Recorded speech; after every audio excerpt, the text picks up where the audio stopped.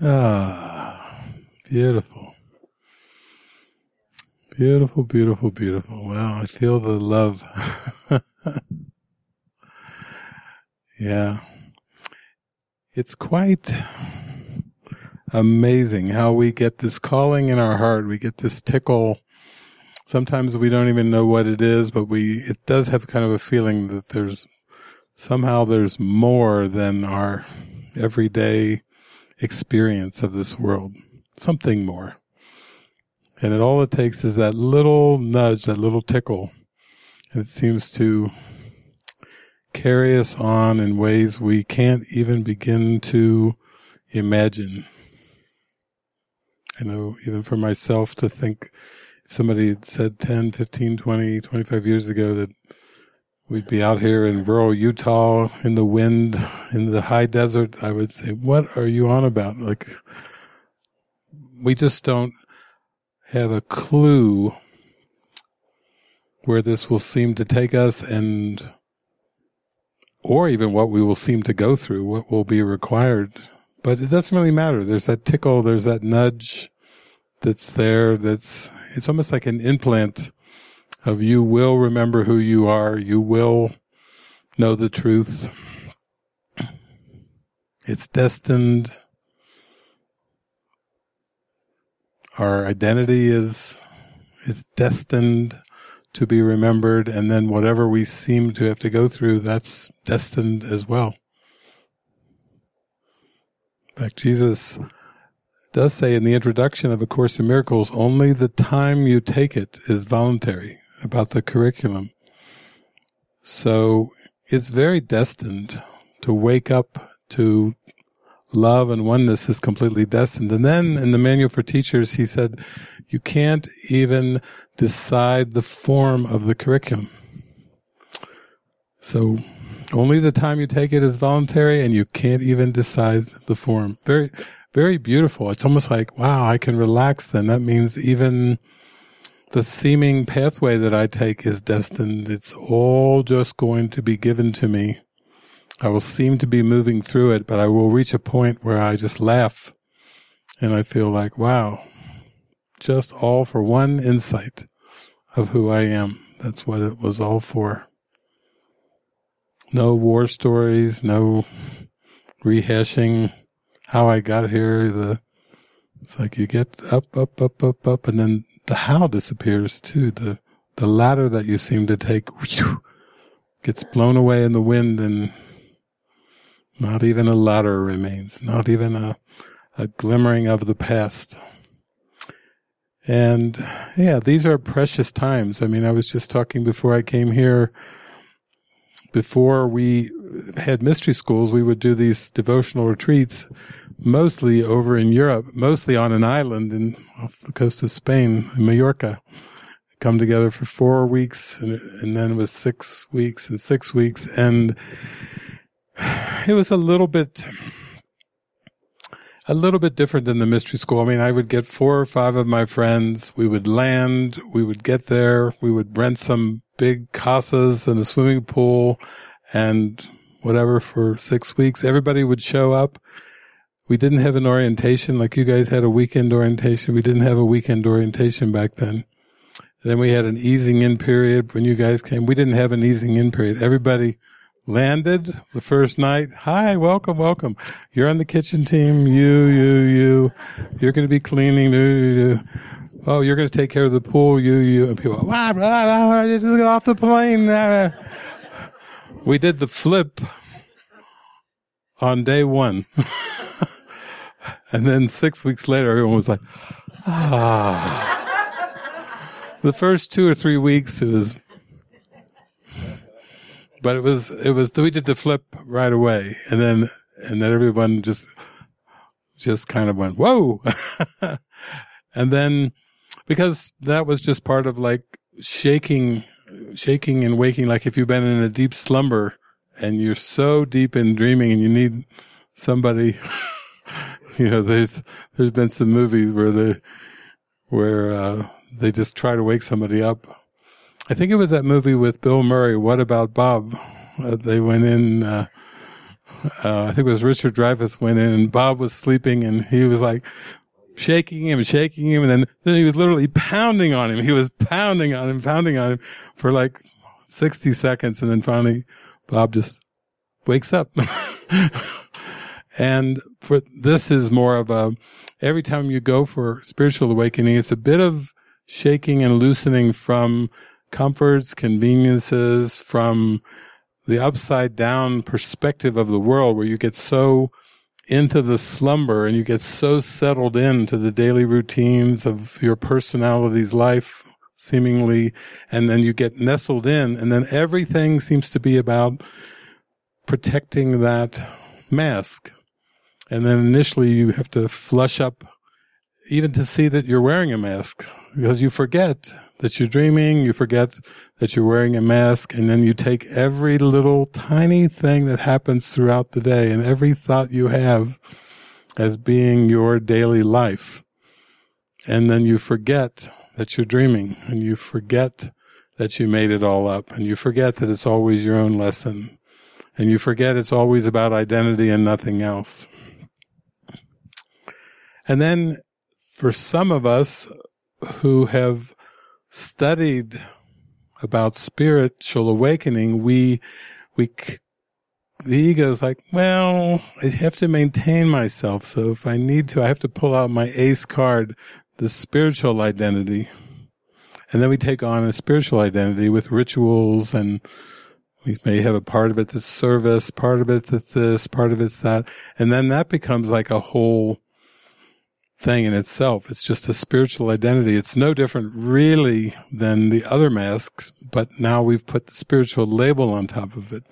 So we may even feel even more inflated and a little bit better off than the others who don't seem to know that it's all about waking up to God. We've got a spiritual mask, and then that whole thing is going to have to fall too. And that's what happens. I think that's what I like about these mystery schools and these devotionals. When you all come together, really there is a sincere desire to wake up. But then when you bring everyone together, it's all that things that get flushed up of just the spiritual mask. You know, even if you have 25 spiritual masks come together, that's wonderful, because there's going to be a lot of cracking.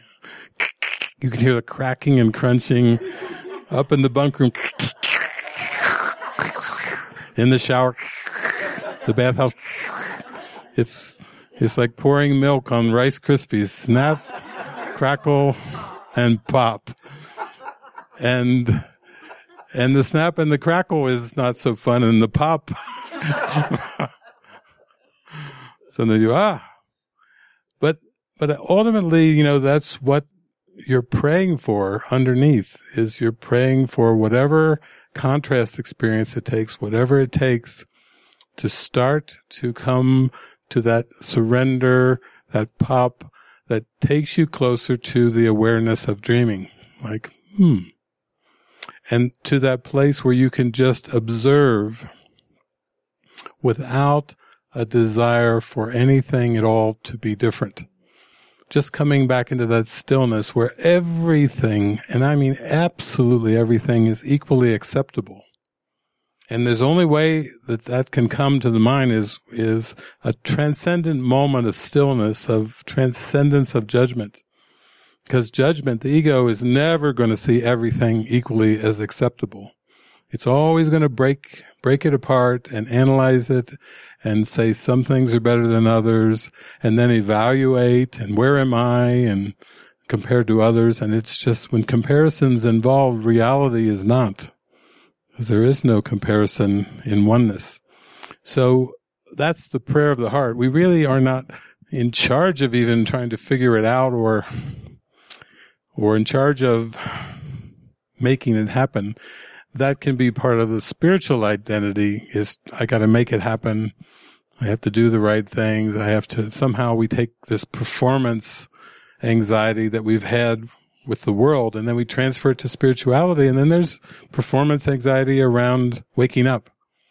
And there's more comparisons, and they look pretty comfortable and calm over there. Why am I not getting this? And, this, it's just the ego will always try to use comparison and tricks. So there will be concepts and roles, and you can see that even during this mystery school. There's certain roles, and they're used in a temporary way, but they're only used for loosening the mind from the identification of the person. There has to be a willingness to say there must be some kind of transcendent goal. We could call it non-judgment or the state of stillness that's above and beyond all of the fluff of the world. And our prayer is just to be lifted up into the transcendent state, to start to see in the end, even concepts of like community are just concepts. The community is a state of mind. That was you watched Being There. I showed that movie when I taught students down in the psychology down in an art institute in downtown Cincinnati. I brought that movie from a library. I've been talking about all these things, and they were all, oh, I see it. And then the final thing was when he walked out across the water, stuck his umbrella down with great curiosity into the water, and then the voice came on in the background. Life is a state of mind. And then the students were like, what was that? What happened? I followed it all the way to that last point, but I didn't get the very last scene. What does that mean? What does that mean? You know, they were curious. What was the meaning there of that? They saw all the projections and all the true empathy and the disidentification, but then that was an important moment of not being able to figure out anything. That was a salvation moment. I do not know the thing I am, what I'm doing, where I'm going, or how to look upon the world or on myself, how to look upon water. What's this? Wonder what would happen if I put my umbrella down there. Wonder if the umbrella will go down. You know, it's just a state of curiosity, which is openness, not already thinking you know what the world means, just in a state of curiosity. So that's what this is all about. That's what's underneath this. And then it comes to the point of actually the dismantling is just part of coming closer and closer in your mind to a place where you just don't care about the world of images. That's where that's where the dismantling is leading. Krishnamurti would say to people as he was eyes twinkling, face sparkling, happy, joyful, he would say, the only difference between me and you is I don't care. That was with a big smile on his face and his eyes sparkling. I don't care. Don't you see how that dovetails with the first lesson of the workbook? Nothing I see means anything. If that's true, and that's the whole lesson, Jesus says all you have to do is get one lesson and you get the entire 365. So if you just embrace that lesson, then that would be embracing I don't care what I perceive, because it doesn't mean anything. I care. I get into false empathy. I get into false responsibility. I get into conflict. I get into judgment. I get into struggle. I get into challenge when I care about the meaningless. And when I don't care anymore, then I'm acknowledging the meaninglessness. And who I am is very important, but it's not, that's the first lesson in dismantling the belief that there's an external world outside your mind. It's a very important lesson. And so that's what you want to come, just to a state of watching. Forgiveness is quiet and silently does nothing. It looks and waits and watches and judges not.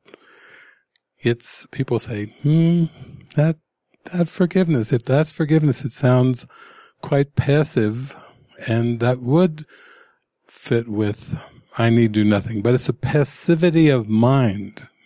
It's not talking about the body being passive. A lot of times people will take on a role, call themselves a pacifist. In other words, I will not fight. I will be a pacifist. But it's like, that's still at the level of form. And the Course is not trying to teach us to be a certain way in form.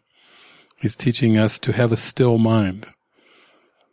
So, right-mindedness, coming into that place of stillness, that still point in your mind, that is the goal of the Course, to come into that still point of right-mindedness. And then beyond that, let grace handle the rest. You don't have to try to figure out what's beyond right-mindedness. Right-mindedness, just seeing there's no cause outside of the mind. That's the purification that's occurring. That's the relaxation, the stillness. That's the strawberry fields forever. There's nothing to get hung about. That's the way the Beatles say it. There's so many ways of saying it, but that's one way of saying it. There's nothing to get hung about. And it seems to be a turnaround, because everything that we have learned from the past, for example, the relationships teachings and beliefs in our mind would say, well, if you don't care about relationships, that's not going to be good for the relationship. Why? Because people say relationships require so much work. Who taught us these things? Why would we want to be in a relationship if it's going to be so much work? You call marriage the ball and chain, and they call relationships, oh, there's so much work. Oh yeah, we're happy, but we work at it. We're happy. It takes a lot of energy to maintain it, but we're happy. It's like it's almost like you have to force yourself to even have a happy relationship. And that just cannot be salvation's ways, to have to force something to maintain. To the ego, of course, relationships are a lot of work, because always it's having to face these intense emotions, always challenges, always difficulties, daily, a whole daily set of challenges and difficulties. And that yet those that have gone off to monasteries or off to live in the woods or whatever, your mind goes with you wherever you seem to go. The same thoughts are still there, whether the bodies are apart or together. It still comes back to the purification in the mind.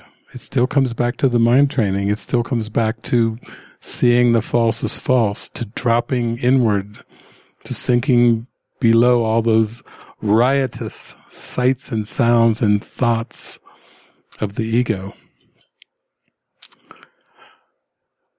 So, to hold the focus on forgiveness and healing, that really is what this is about. When we would have those 6-week devotionals and we would flip it all the first day, everyone would show up and everybody would be assigned roles and everything.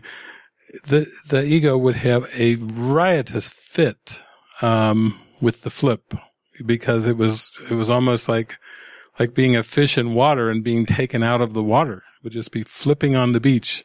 Those first days, it was like flipping, because it was out of its comfort zone. But it was a false sense of comfort based on rituals, based on things of this world. And as the flip continued, then it would be like the same teaching. Oftentimes, I really, during a lot of those 6 month, that'd be quite a session. 6-week sessions, I would just pray to the Holy Spirit, and in those early days of those devotionals, I would just meditate by the pool and listen to your earbuds and listen to your music and do your meditations all day long, and then have a nice community dinner together, and we would have a very mind-opening movie at night. And that was my draw. That was my draw to come to Spain, just to be with everybody, share a meal together, and share a mind-blowing carry me into the Mystic movie every night for 6 weeks. And that was like our focal point. We would all hold on. And it was also Jesus giving us the movies. I remember, Eric probably remembers those days where I would say, oh, there's going to be a movie. We're eating the meal. What's the movie? The tech team needs to know. Don't know yet. Sometimes I wouldn't know till dessert. A quarter of having the sweet dessert. Oh, this is what I'm hearing. Oh, ooh. And then zoom, we would go for the next 3.5 hours, just swirling into the Mystic, letting Jesus pick the movies, going on a ride every night. And actually people were quite ready for that ride after doing whatever they were cooking, cleaning, doing whatever, cleaning the pool. We were ready. We had some collaborations, but the flip was occurring during the days, and the ego was rebelling and revolting and screaming and everything. And then those dinners were like, let's all come together and get ready to go into an experience together, a communion experience, to be transported. So that's how these longer events came. Now I think I was just saying before I came in too, with all of the Spreakers and movie watchers guides and online retreats and tools, resources, it's like we have a flood of resources that are quite engaging and are very, like, if you talked about peeling the onion, these are some sharp knives. You can go in there and peel away during the day. And so we don't quite have the same. I know a few of you have been starting to think like this is like the cocoon. And it's like, what happens when I go back outside of the cocoon? Those thoughts may start to come up. And I do remember I did address them like on the final 2 days of those 6-week retreats. Everyone would come to me and go, what next? How can we go back after this experience? What am I even going back to?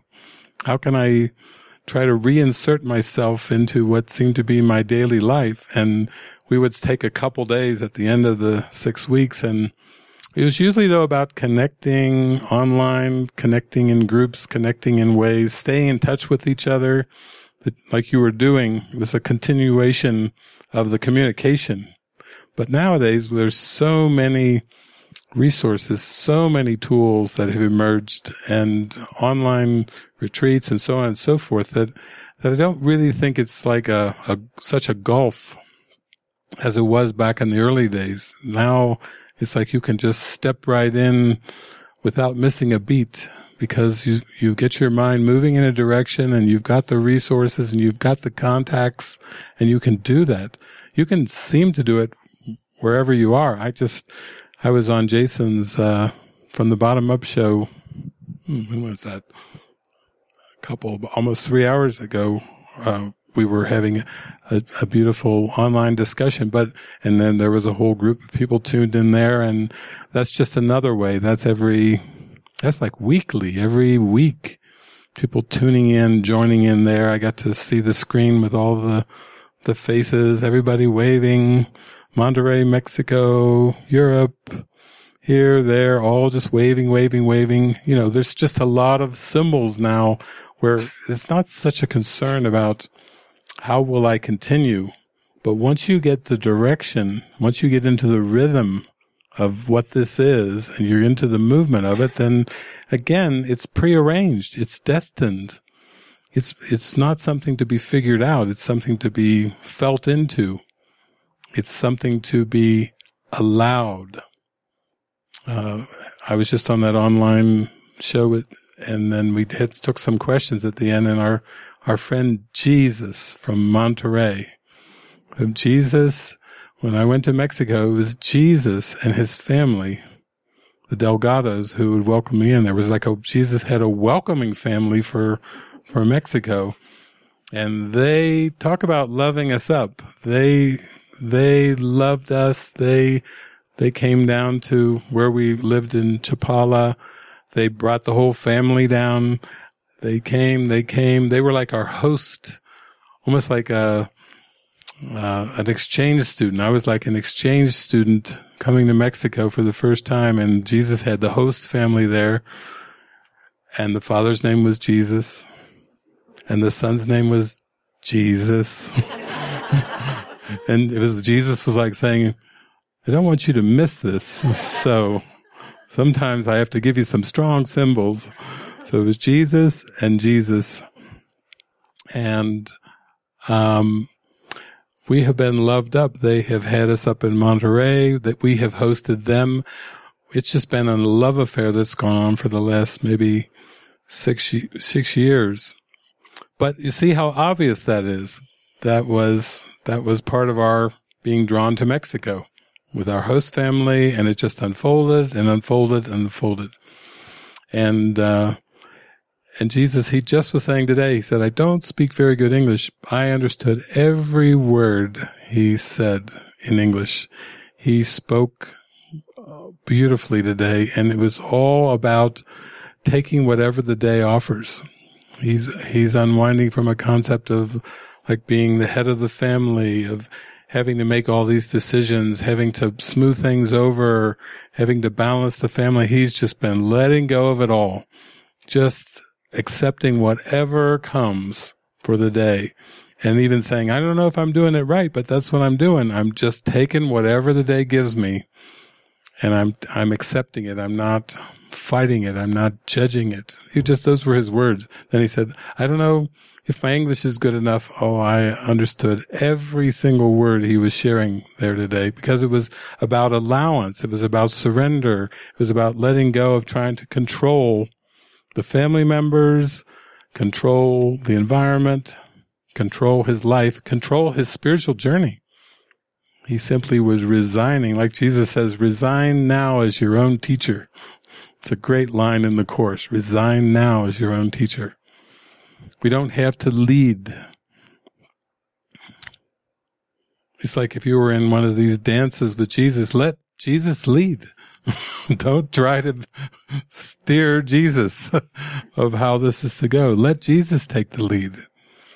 It's a wonderful experience when you have a dance partner that is loving and gentle and confident and takes the lead, and you yield into that experience of the dance. You feel swirled around. You feel like you could almost leave the earth because it's such a glorious lead. And that's why he's an elder brother for us. He's been through the trials, the tribulations, the distortions, the misperceptions. He's transcended them, and now he's a good one to lead. He also leads as with partnerships where you're dancing together. There's an equal partnership there. Even in Christ leading the way, it's through the form of a partnership.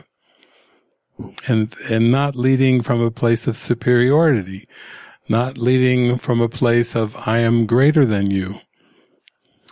There was that beautiful time when Helen and Bill went into this Catholic church, and they went down and they have the pews and those little things that you can, and they were felt to kneel together, and they knelt down in the church, and they could see, as most churches have Jesus there in a Catholic church on the cross and so forth.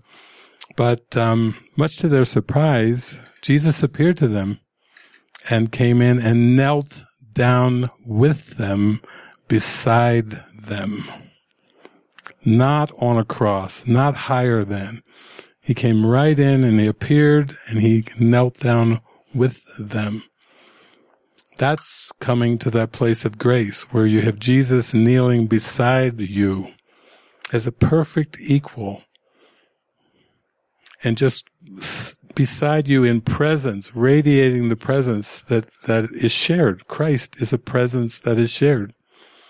Christ, even at times people would say, well, you say this, the Father and I are one. And Jesus says, yes, that statement has two parts to it, because the Father is greater. He said you should experience awe in the presence of one who is greater than who you are. Even greater than your Christ self is the the being, the presence that created Christ. Even greater than the Christ is God, the prime creator. And that prime creator gave everything away in creation. And Jesus says, you are like that creator in every way except for one. Christ did not create God. God created Christ. Awe. That's awe. When Jesus is in awe of something, you better be ready to tune in to what Jesus Christ is in awe of. Jesus would say things in the Bible like, why do you call me good? God is good. He was pointing to an awesome presence that was greater than the Christ and lived and moved and breathed and existed in that presence of God. But there was no authority issue there. There was no teenage rebellion. There was no terrible twos. There was no sense of no. It was yes. In fact, Jesus says that's how you were created. When you were created, you said yes to the creation. Talk about making a promise. You acknowledged yourself as perfect love in your creation. And so you can see this whole seeming ego thing is an attempt to rebel against a promise that was made. When God created the perfect Christ, Christ answered yes. Christ acknowledged. Christ said, I receive this. I receive my innocence. I receive my perfection. And that's why the ego is an attempt to disavow an eternal promise, to disavow innocence, divine innocence, to disavow creation itself, to disavow that. And the good news, as we're being shown, is that that's why it's important to forgive, because you can't really break yourself away from God. It's impossible. You can dream it, but you can't do it in reality. It's just a dream. There was something that Jesus said on the cross. He said, forgive them, for they know not what they do. And that is really an appeal to God for forgiveness. But as we know from the Course, God does not forgive. But it's an appeal to remember God. Remember the true creation. Remember my own divinity. Remember my own divine innocence. Forgive them, for they know not what they do, is a prayer for remembrance of God. Because God is so loving and so awesome and so amazing that God actually transcends what we would call forgiveness. But for the mind that seems to be asleep and dreaming, seems to be split into love and fear, forgiveness is the great need of that mind. In fact, it's the only need. What other need could you possibly have except to see the nothingness of that split, to see the impossibility of that split? Not that you actually have to find a real reparation, a real salvation, because that's been given too. That's what the atonement is. The atonement is the awareness that the separation never happened. Doesn't that make sense? It can't be a real repair. If there wasn't a real split, you don't need a real repair. But that's a call back into the humbleness. I am a creation of God. I live and move and breathe in God. I have no existence. I have no life apart from God. God is life itself. And that's just, you might say, an attitude.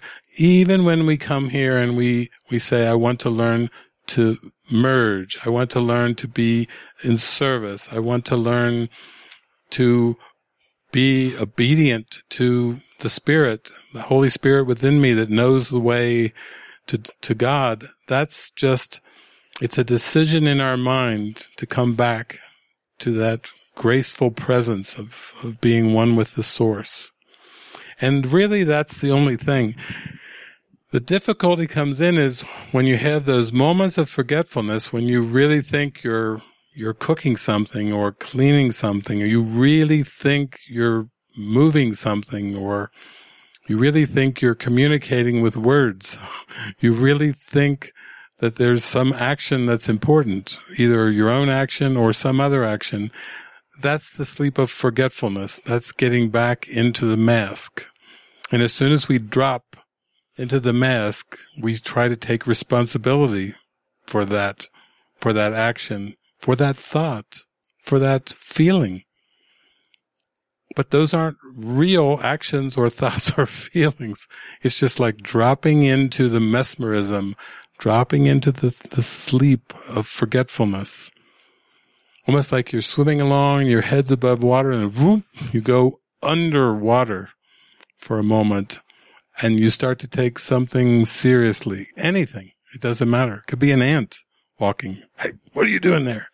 You know, it's like if you take responsibility for anything. I've been watching this series. I don't know how. I've never been a binge watcher. I didn't even know what binge watching was. And then I'm sitting there in silence for days and days and days and days. And then suddenly it's like, watch the Marvel series Iron Fist. So I'm like, and then Swava brings it up and I go, there, hit that thing there. She goes, no, you're in season 2. You haven't even seen season 1. No, I'm supposed to be there, right there, that one. Season 2, first episode. So, I don't know, a matter of days later, I've binge watched for the first time the Iron Fist. And it's loaded with gems, you know, there's all these metaphysical gems the whole way through, all about the chi and expanding in the chi, and even though it's terms that I can't understand, like warrior monks, I'm like, warrior monks? That doesn't make any sense. How could there even be such a thing as a warrior monk? I thought, well, this must be some device for something, but warrior monk. And the idea of Iron Fist, I mean, the whole idea of fighting. Eventually, as I watched enough, I was able to hear one of the characters go, what about Gandhi? You know. And then one went, Christ, Jesus, you know, and I'm like, I said, it's coming through little flickers of light, but I'd never binge watched, it was Marvel too, you know, the Marvel, all that. We've seen so many movies, you know, Days of Future Past and all the great things, but this was Marvel TV. Sometimes a bloody mess. I've never seen so much blood flowing from bodies and hacked up bodies. I guess once you get into knives and swords, it is bloody, bloody, bloody, bloody. Blood all over the place and all these confrontations and everything. But there were these beautiful lessons of letting go. I could see it with all the characters. They were so frustrated while they still believed that they had to protect something, defend something, win something, for their honor or from ancient traditions. And they were told they were the Iron Fist. You have to become the Iron Fist and all these things. And finally, you know, it was impossible to be the Iron Fist. It was just a glowing fist that could punch through steel. But eventually there's more than a glowing. One person had a glowing yellow fist, another one threw the dragon and the blood and all the different things. Had a glowing red fist, and then the other one a glowing white fist. I thought, oh, that's good. At least they get different colors of the Iron Fist. But it wasn't male or female. One time it was a female, then it was a male. It was not. But in the end, it was a beautiful experience of what I've been talking about. You do have to just see the nothingness. That's the point. I could sit there in these last couple episodes with Svava, and she's like, it's a bit bloody. I mean, there was blood everywhere. It's just like blood on the carpet, blood on the walls, and then taking a hammer and hacking people's teeth out in blood, and just, it was the most gruesome. I thought, wow, they don't even do this in the Marvel movies. Nobody would show up if it was just blood on everything. But it was good because I don't care. I don't see the meaning in the images. I didn't mind watching. It wasn't a bloody mess to me. It was just more appearances. And that's the whole point of mind watching. That's the point of everything. The one thing that all the images share, the one purpose that the images share is forgiveness. It's seeing their nothingness. That's the purpose of that gong. That's the purpose of this can. That's the purpose of this candle. That's the purpose of this toe. That's the purpose of this rug. It's the purpose of this microphone. Everything that's an image shares the same purpose, and the purpose is to see its nothingness. Lesson number 1. Nothing I see means anything. You could say that the same with sounds. Nothing I hear means anything. Nothing I smell means anything.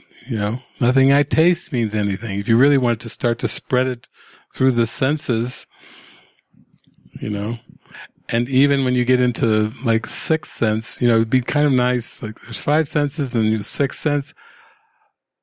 Nothing I experience with my sixth sense means anything.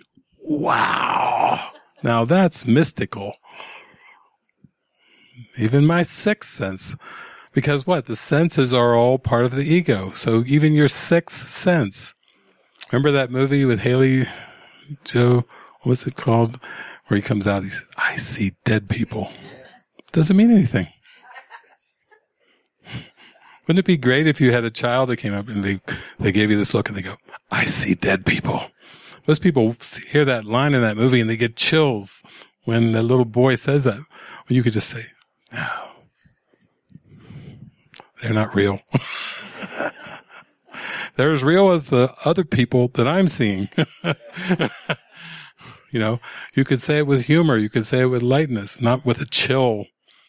Because ghosts, those are supposed to be outside of the everyday normal perception, I've had people say that they would have a heart attack if Jesus showed up in their bedroom, or Mother Mary, because it's too far outside their box of what is acceptable perception. I've had people tell me, no, I would just, Jesus, please come to me some other way, but don't come into my bedroom at night. I see a shadow. Turn the light on. It's Jesus! Jesus, you scared me. No, he said that's false cause and effect. Let's go back to lesson number 1. You have to be willing to carry it all the way through with everything, with visions, even everything. They're just symbols. They're all the same. And we're here to practice. That's why we practice with our lessons. That's why we practice every day with this mind training. We know we're taking on high mind training. So we must be ready for it. If it's coming into our awareness, if it's coming into our experience, we must be ready for it. Whatever it is, we must be ready for it. Jesus tells us that in the rules for decision, that he says, you have to decide the kind of day you want, and then if I make no decisions by myself, this is the day that will be given me. A happy day, a joyful day, a free-flowing day, whatever you say. But then he goes on to say, you really can't make decisions by yourself. That you're always making decisions with the spirit or with the ego. There is no decision maker. There is no third autonomous part that gets so frustrated. It says, enough! You, Holy Spirit, I'm not listening to you. You, ego, I'm not listening to you. I'm going to make all my decisions by myself. Jesus says, no, you always are making decisions with the spirit or with the ego. There is no other option. There is no third option. And then he goes on to say that what you perceive in the world couldn't even seem to happen unless you were making a decision, unless you had made an agreement. It's not like something happens out of accident. Something happens at random. Something happens out of just happen chance. Something that happens whether it's lucky or something. No, Jesus eliminates luck, randomness, happenstance. He eliminates everything else and basically says it couldn't even seem to happen unless you had an agreement with one of these two purposes in your mind. And that's why it's so important to get clear of these two purposes. Because the ego wants us to think that there's real change happening in the world, and the Spirit is saying, no, you have to change your mind about your mind, which means accept the Holy Spirit's purpose as your only purpose you would serve. That's what has to happen. That's what spiritual awakening is about. It's not about changing anything in the world and making better circumstances. It's about accepting the eternal nature of your mind. Accepting your mind as God created your mind. Now that is significant.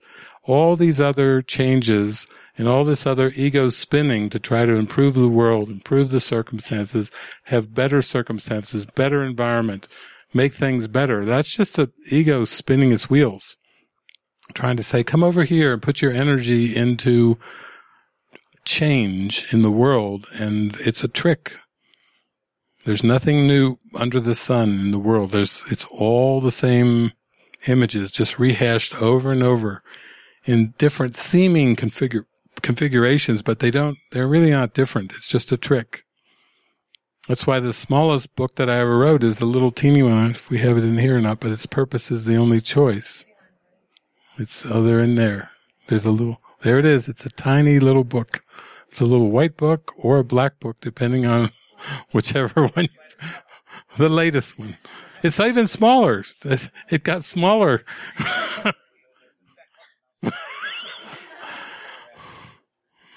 I remember Jason saying, yeah, he took that to the Alps in Switzerland, and he would just stick it in his pocket, and he would pull it out and read a couple sentences, and then he would just pray and meditate, sometimes for days on those sentences.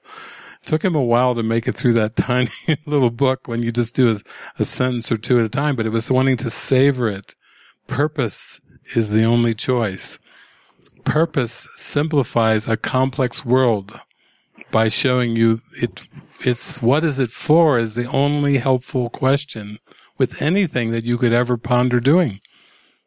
Instead of getting into all the analysis of how will this benefit me and what are the pros and what are the cons and turning it into a big, long, complicated procedure of analysis, Jesus is there, oh no, purpose.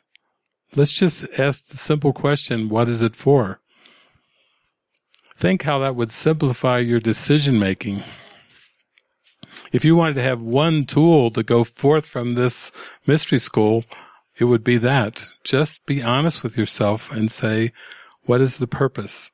You can do it with relationships. You can do it with thoughts about what your next steps are. That'll simplify your fear and confusion about next steps. That one question, what is it for? If you start really applying that like a torch, like you have to go into this dark cave, but you've got your torch. What is it for? At every little turn and walking through that cave, you just remember to keep that torch lit in front of you. That's what I had to do. I mean, I was in university for 10 years straight, and I was kind of caught in a web of academia, a web of degrees and papers and grades and majors and all kinds of things. And it was when I finally took a walk in the woods, it was that question that saved me from academia. It prevented me from going on another 10 years.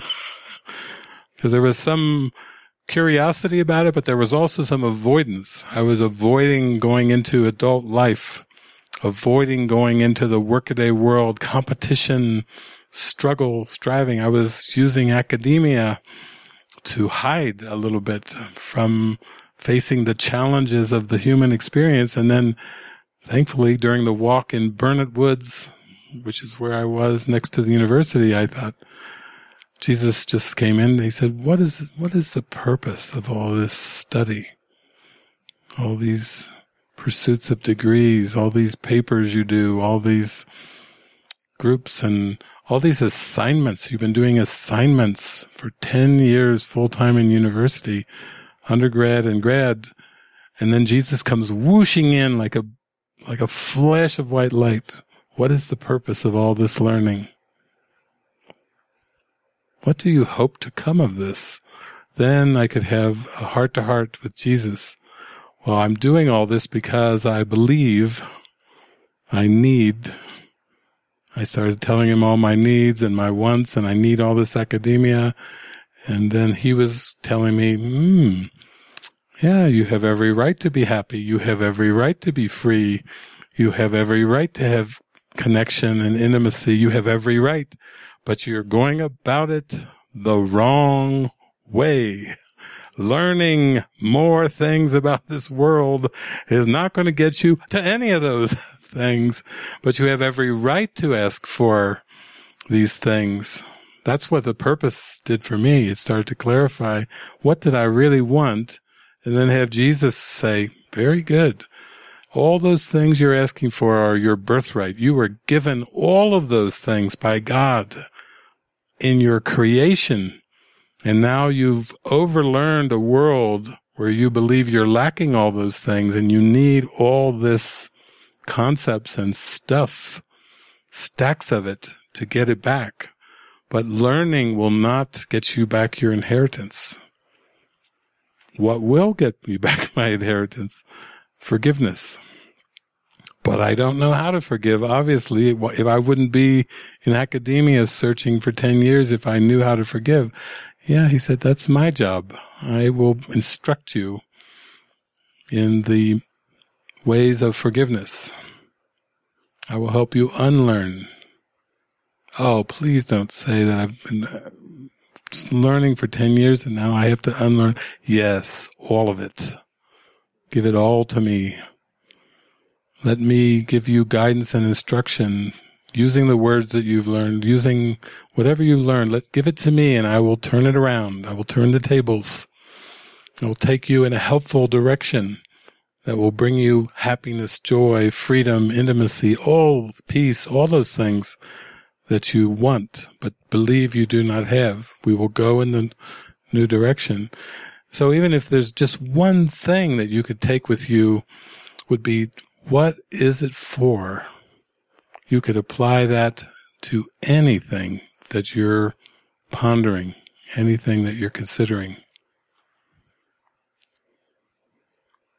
Even the idea, if you talk to most people, they would say, why do you need a career? Is because they have a lot of future goals that involve very much form-based things, and they need the career to achieve, as a means to achieve those future goals.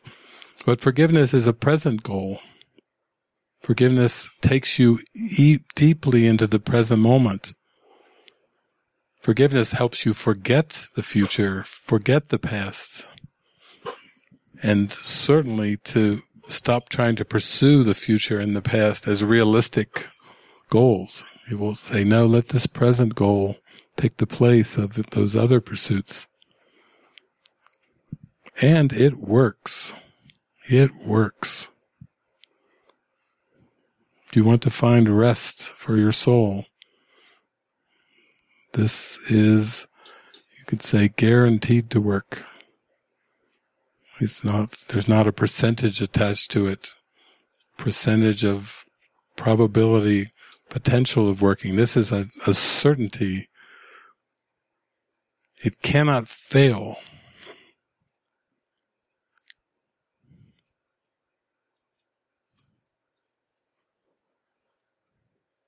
There was somebody came up to me at one of the conferences and he was like, he said, I was at this lesson the other day and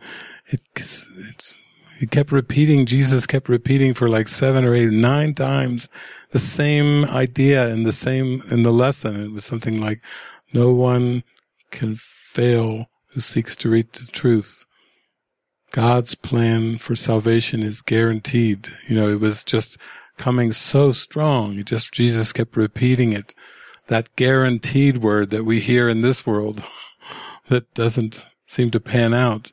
But this was God's plan for your salvation is guaranteed. No one can fail who seeks to reach the truth. Those are comforting words that like wash over your mind. Oh, but I've messed it up. No one can fail who seeks to reach the truth. Your salvation is guaranteed by God. That's the promise. We just have to feel inside we're worthy of the promise. We made the promise to God when God created us as Christ. We said yes. We can't go back on that. It's not that we have to figure out an impossible dream now. We just have to come back to that yes. And many times when people come on the spiritual journey, they do find that's the hardest thing to do, but is to start to say yes to those inner nudges, those inner prompts, to say yes to the Holy Spirit, to say yes to that guidance. The ego is always trying to explain it away. Oh, you didn't hear that. You didn't feel that. Oh, come on. You're not going to, it's always trying to us ignore those nudges and prompts. But we are worth those nudges and prompts. And even if you feel, I can't consistently hear it, that's part of the Mighty Companions. That's why we're brought together with Mighty Companions. They're the symbols of support. They're the ones that smile at us. They're the ones that hug us. They're the ones that are gentle and say, you can do this. Of course you can do this. Or don't pressure yourself. You don't have to force it. You don't have to try to make it happen. Just allow it to come to you. It will come at the perfect time. Just allow it to come. You don't have to force square pegs into round holes, or you don't have to try to make it happen. Think how different that is from the world's message, like carve out your niche, build your identity, take the world on with the world's teachings, and then fight and scrap and push and keep carving until you carve out your little niche, tiny little niche. What happens when you carve out your tiny little niche? Then you're a success. Really? Carving out a niche is a success? I think I'm worth more than that. And yet the world, that's all the world knows, is carve out your niche, specialize in something. Be good at your tiny little part. And yet we're told in the Course that we have a part to accept the atonement, to accept our innocence, and it's for the whole universe. Our part is essential in the whole plan. So different from that old story. So, that's all I have to say. I thought we would have a Q&A session if there was any questions at this point, but that's all I have to say, and I'm sticking with it. We've got the purple mic. Yeah.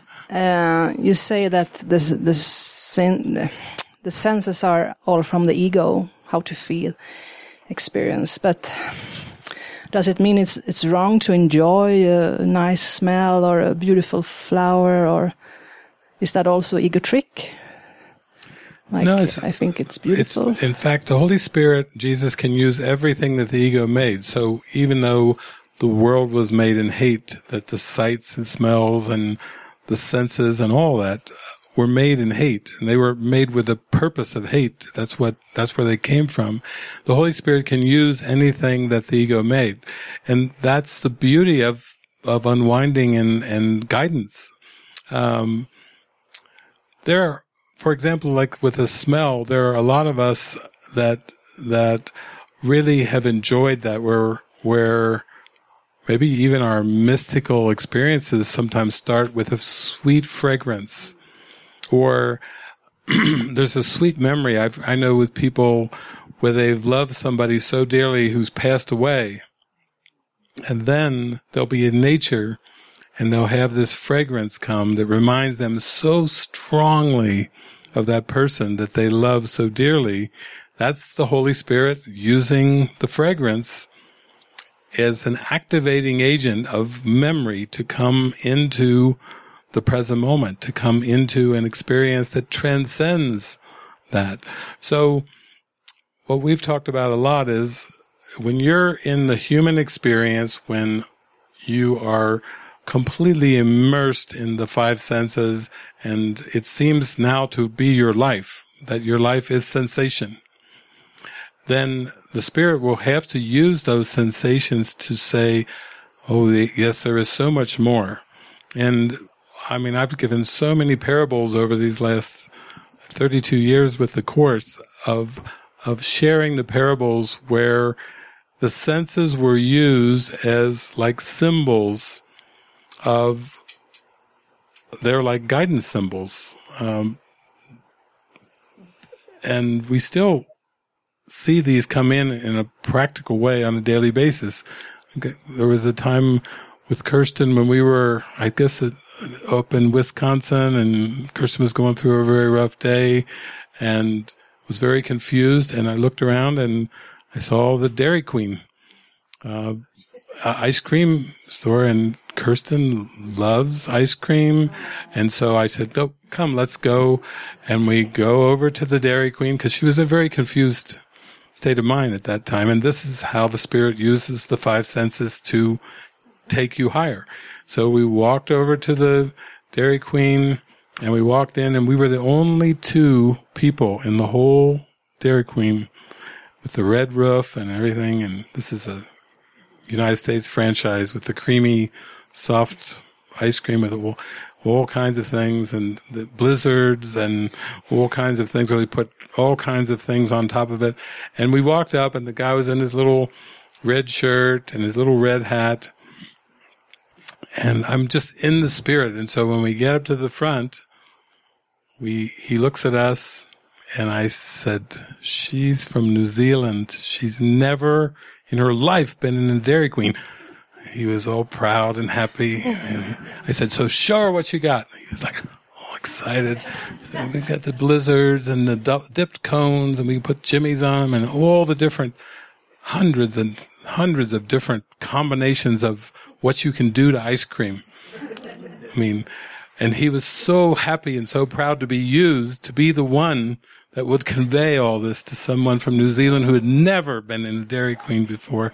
And so he was all puffed up and excited, and I forget what you chose, what particular one you chose, but he poured his whole heart. We were the only two people in there, and he made this amazing ice cream creation, and it shifted everything. He was using the five senses to get out of a very dark, confused place.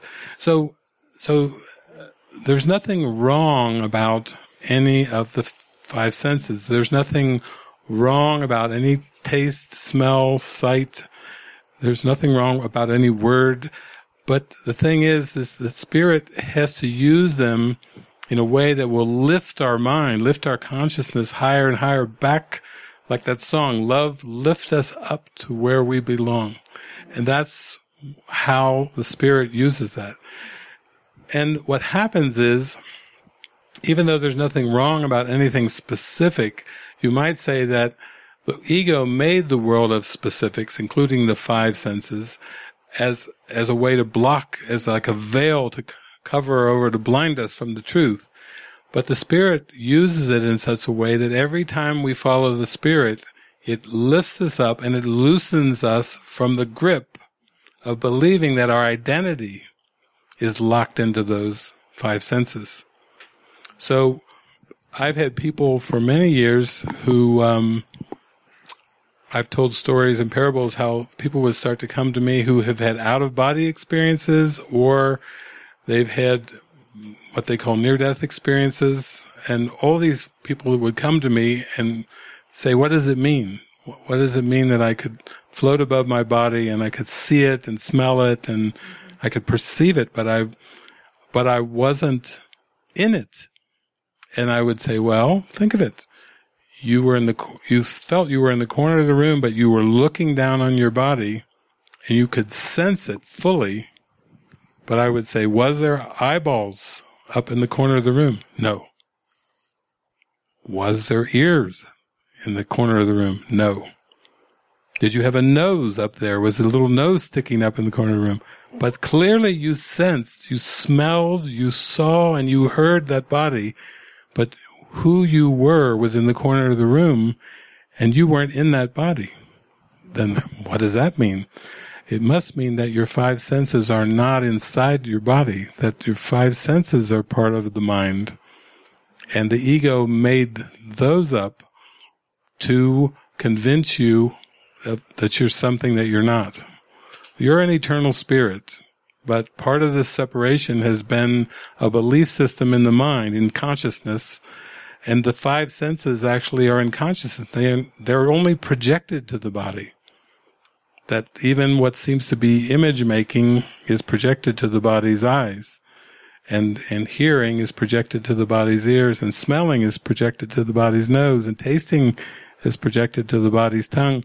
But that's all part of a trick too, that those five senses don't even reside inside the body. They're just projected onto the body.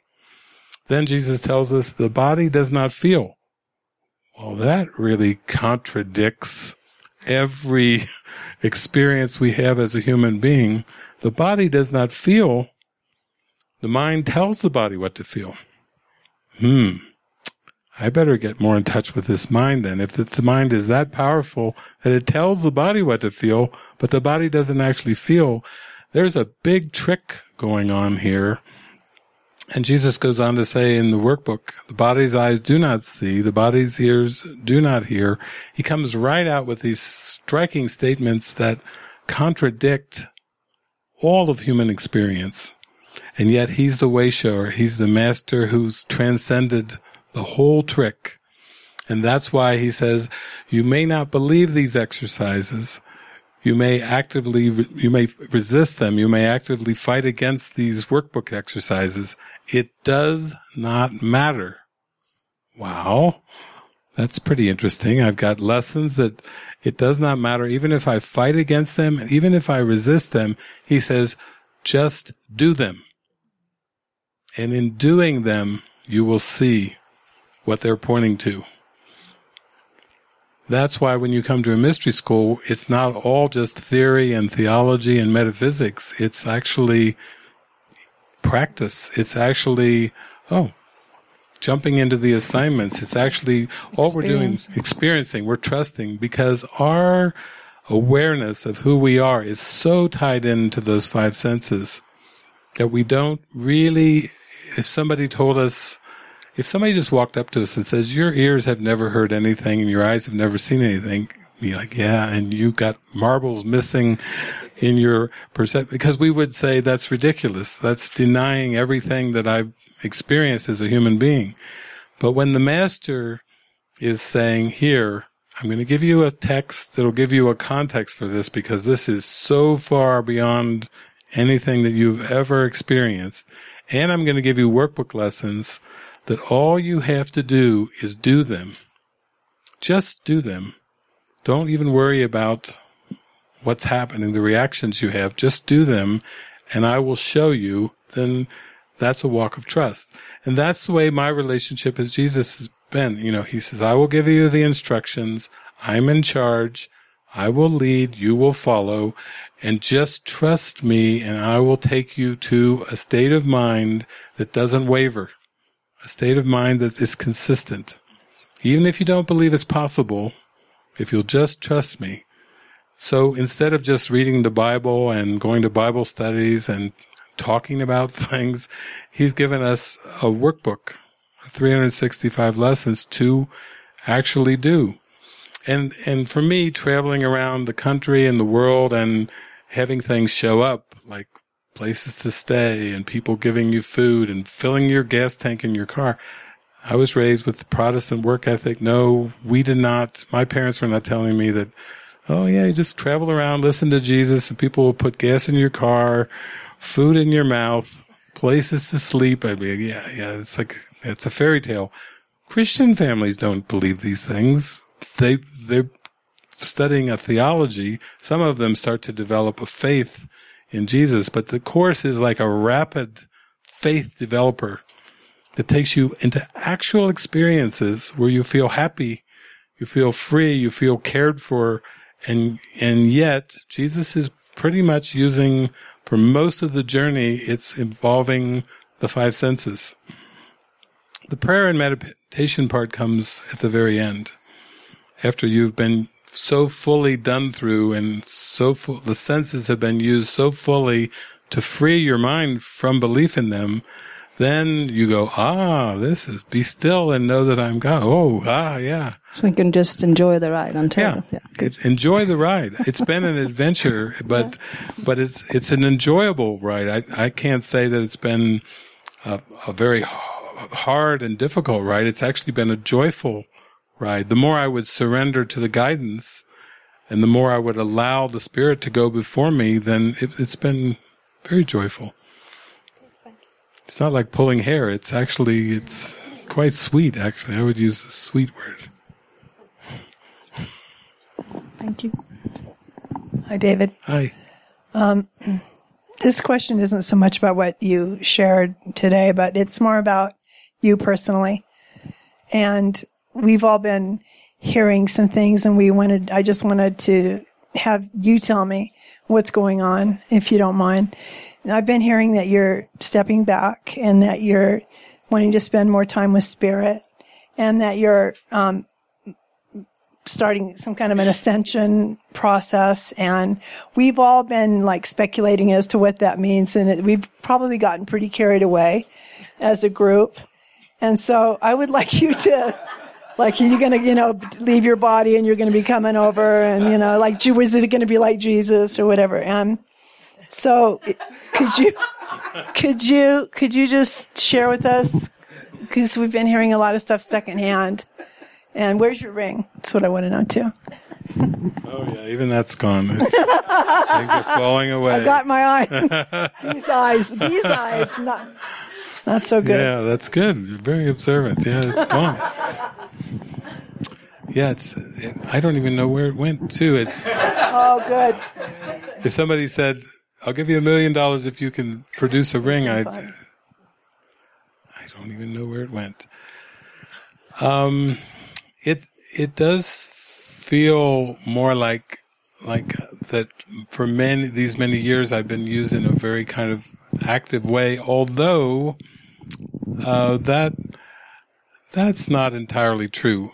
I think back in my journey, even before the Course and with the Course, where I have kind of gone through these phases where things seem to drop away from my life, and I think maybe I could call them hermitage experiences, where I would just follow the guidance and go off and be in a little travel trailer in the woods of Kentucky or in the woods of Michigan or the woods of Kansas, North Dakota. There's been a number of these different hermitage experiences, and then it kind of looks like stepping away from typical human communication.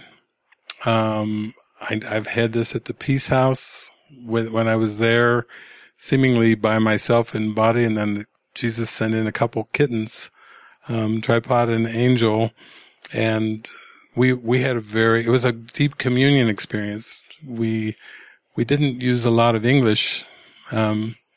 Tripod wasn't very communicative, but her sister was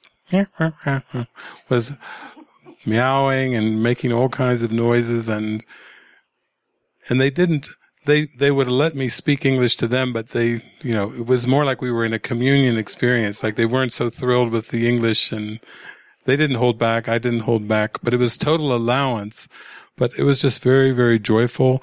And that's been the way with a lot of the hermitage experiences. So it may involve what seems to look like some hermitage experiences, but actually this thing, like we're doing this here, we're all here at the monastery and everything, there may not be as many. That may start to drop away, as it has felt that way even for me here now. And yet, it's like that Let's Get Digital video that we all did, that we were having so much fun with. That still seems to be that there'll be some digital expressions because it's so easy.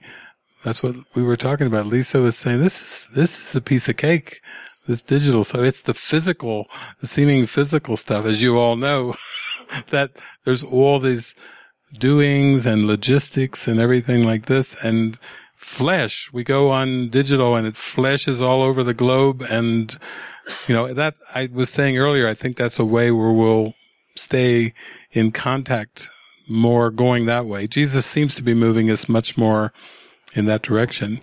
And yeah, for me, so I feel like it's very still. It's not something new for me, that I've had these times where I just kind of let go of, take no thought for what I should wear or eat or be even. And it's kind of like a letting go. And it's really delicious and delightful. So, but I can't really forecast much about it. I don't know myself. Yeah. Yeah, we were talking about the digital being such a great form of being able to reach so many people, mass all over the world. Yeah. And all right, I guess I'm satisfied now. Stay tuned. Yeah. Yeah, it's very joyful. Even when there's a lot of seeming stillness and silence, then it's, it's like we didn't think you'd be paying any penance anywhere, that's for sure. No, it's a joyful expression. Yeah. Thank you. Yeah. Beautiful.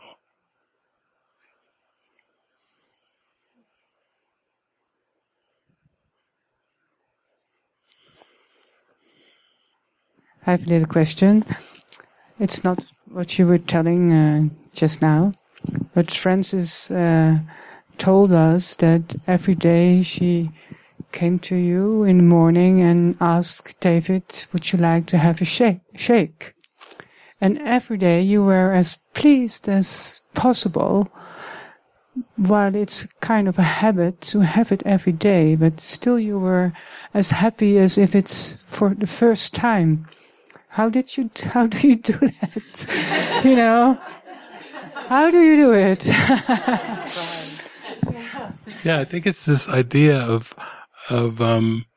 everything feeling so new, so brand new, but it's like there's not an association with it. Like it happens a lot with movies or with shakes, movies and shakes. It's like it's such a feeling of newness, and it's just, I think this idea of repetition is just washed away. So it's really not having a plan, because any kind of a plan would be based on some kind of past concept or past learning, and I can sometimes get intuitions and certain feelings for things, and I will share those if they come to me, but it's not much of that either. So I really don't have much to say about the future, because it just doesn't really register in my mind. So it's like I'm not really surprised by anything. I can stay in the joy of the moment and the newness of everything, but there's no surprise because I'm not holding on to a past reference point. And without a past reference point, what could be surprising? It's like everything is equally acceptable. And it's some of the things that seemed to come into this fall was in the summertime. There was a big fire, and some of you still see in the evenings like smoke. Apparently there's 8 or 9 different big fires, and then there's smoke patterns, and that's even new. It's like giving the sun all kind of new tints and colors that some of us have been here since about 2009. So that's about 9 years, and yet we're seeing tints and colors and things that we've never seen. That's beautiful out here. Those are like symbols of the newness. Like it's not the same canyon. It's got smoke tints on it or whatever, but it's just that feeling of things being brand new. And I don't feel, I've done so much in terms of like doing big conferences and world travels, and I don't really have anything in my mind, any thought of that. So I don't really know. I can't know what the form will be like, but we have a sense of intimacy, like the Spirit brought us together in this kind of quantum way for this deep experience and this deep unwinding. There's a draw to that. There's always like a swirl in my heart, like even when Francis and I have gone to China or Japan, when we've gone to China, I don't know how many times we've gone, maybe 6 times or something like that.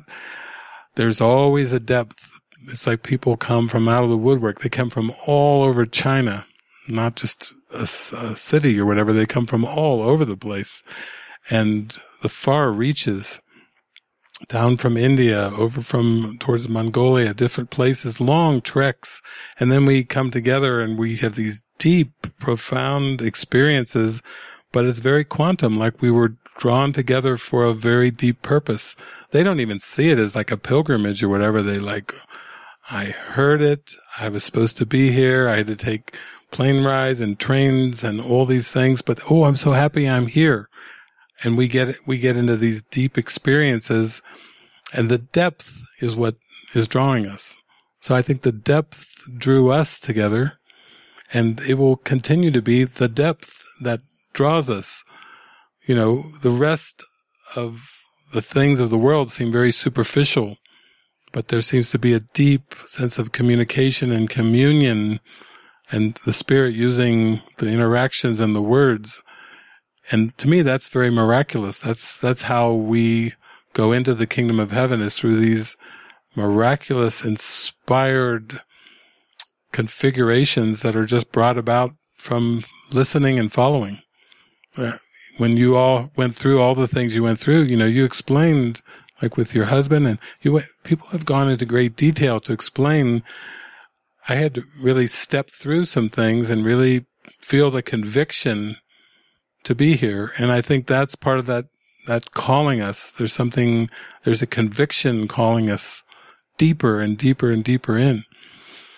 And I think for all of us, we're content to be used in whatever way that conviction wants. That presence is calling us. It got us here, so to speak, and it's taking us ever deeper. And that I can feel. That's what I can feel in my heart. It's as far as on the timeline, I don't really see things as separate events or separate things. I don't have any desire to like repeat certain forms of the past too. It's all very new and fresh for me, so there's no sense of trying to do something. You know how the world is. It's like, okay, it's January 1st again. Let's celebrate the new year. What does that even mean? I don't even relate. I've gone with that too. Even I think of all the years where they'd have these big parties and come out and do this and this, and my grandmother Lillian and I would just sit there and have a prayerful, quiet night, sinking into the presence of love together, often missing the midnight hour. We were so lost in just the presence of love. Then sometimes she'd go, it's 1:20, we missed it again. It's like we couldn't even, everybody's talking about a ball dropping and all kinds of horns blowing and everything, and we turned the TV off at 10 o'clock or something and find ourselves, oh well, that was fun. We missed New Year again, but it was almost like we didn't even care about the passage of time. We were in the love. And you can live your life like that, where you're not caught up into rituals and things of this world, which it just seems to go round and round and round. After a while, it's like, who cares? Who really cares? That's a Chicago song. Time, does anybody really know what time it is? Care, does anybody really care about time? You know, it's like, I love these songs. You know, we're getting more into that Chicago song presence, where we're not so concerned with the passage of time. It's not relevant. You know, there's something more important to us, and that's what's drawing us. And that's what we'll give ourselves over to, instead of, Jesus will say that sometimes he goes higher and higher, and he says, but what can these words mean to those who still count the minutes and the hours, you know, and the days? He throws that in there, you know, what can this even mean to those who count the minutes and the hours and days? So it's giving yourself permission to be joyful, to have that childlike glee and joy of, wow, what's going to show up today? To give yourself the freedom of exploring, of loosening from the timeline and all the seeming obligations, duties, rituals. Oh, what might my life experiences be if I wasn't so locked in to pursuing, accumulating, defending, you know, all the different things. People develop a genuine draw into the present moment and the general disinterest in politics, disinterest in the news, disinterest in the latest gossip, disinterest in drama. It's a wonderful thing when you start to develop a disinterest in drama. People are like, did you hear that? No, but who really cares? You know, it's like, you know, it's, you don't have to hold on to opinions. It's so nice to not have an opinion about something. When was I on? I was on Twitter today, and I was skimming through, and I always stay so open-minded to whoever and whatever, and your light is going on behind you. Yeah, the light behind me, it does that. What's going on? This happened last year at the mystery school. It's very electrical. But I was on Twitter, and I was going through them all, and then I saw something, and it was Marianne Williamson. And she was tweeting that she was in a hotel room in Charlottesville, and she was looking through the on-demand movies, and she saw, what is this? It's a Mr. Rogers movie. The one that we saw, she's in a hotel room in Charlottesville, and she sees this Mr. Rogers movie on demand. And she's thinking, I think I'm going to watch that. I think I may like that movie. She may like it. She watches the movie, the same movie that all of us watched, and she's on the corner of the bed crying. And she's in such a joy with this movie, Mr. Rogers' movie, that she does something that she says she doesn't normally like to do. Turn on the TV and watch the news. So for her, there's an aversion to turning on the TV and watching the news. But she's in this state after having watched Mr. Rogers' movie that she turns on the TV and she sees all these symbols of people helping people, which is really what the movie was about, just being simple, in simple helpfulness. And in that state of mind that she saw people helping people with all kinds of a soup kitchen or the floods or whatever, and that was what she saw from that state of mind. That's the world that she saw. She even did something that she doesn't like to do, which is turn on the news. And you see how beautiful, the miracle is involuntary. You know, we just are tuning in to allow our mind to tap into that innocence, to that love, to that simplicity. And when we do, our perception, our five senses will be used to bring us witnesses of that state of mind. That's how it works. We don't first look outside and react to what is outside. We look within to what we think and believe and feel. And then the world is a projected world, is a motion picture or a perceptual representation of what's going on in our mind. All we're doing at the Mystery School is putting our focus on purifying our mind, our consciousness, so that we may see a different world. We will draw forth witnesses of this love through the five senses when we come inside to what is it for, to what is the purpose. So we're just like mighty companions, all for one another, helping light up that desire for that love that's inside of us, so that we may see it in the world, reflected. And Jesus says in the Course, when you want only love, you will see nothing else. You see how it's using our perceptions, but those levels of mind rings come all the way down to the core, to the desire, the prayer in the middle. And once we go there, and we really are sincere about wanting only love, seeing only love and gentleness and kindness, then we draw forth witnesses. It's not like there's a real external world, it's just that there are images that can be used by the Holy Spirit to take us in deeper and deeper. And when we want only love, we will see nothing else. It's beautiful that that's the way that it works. Thank you.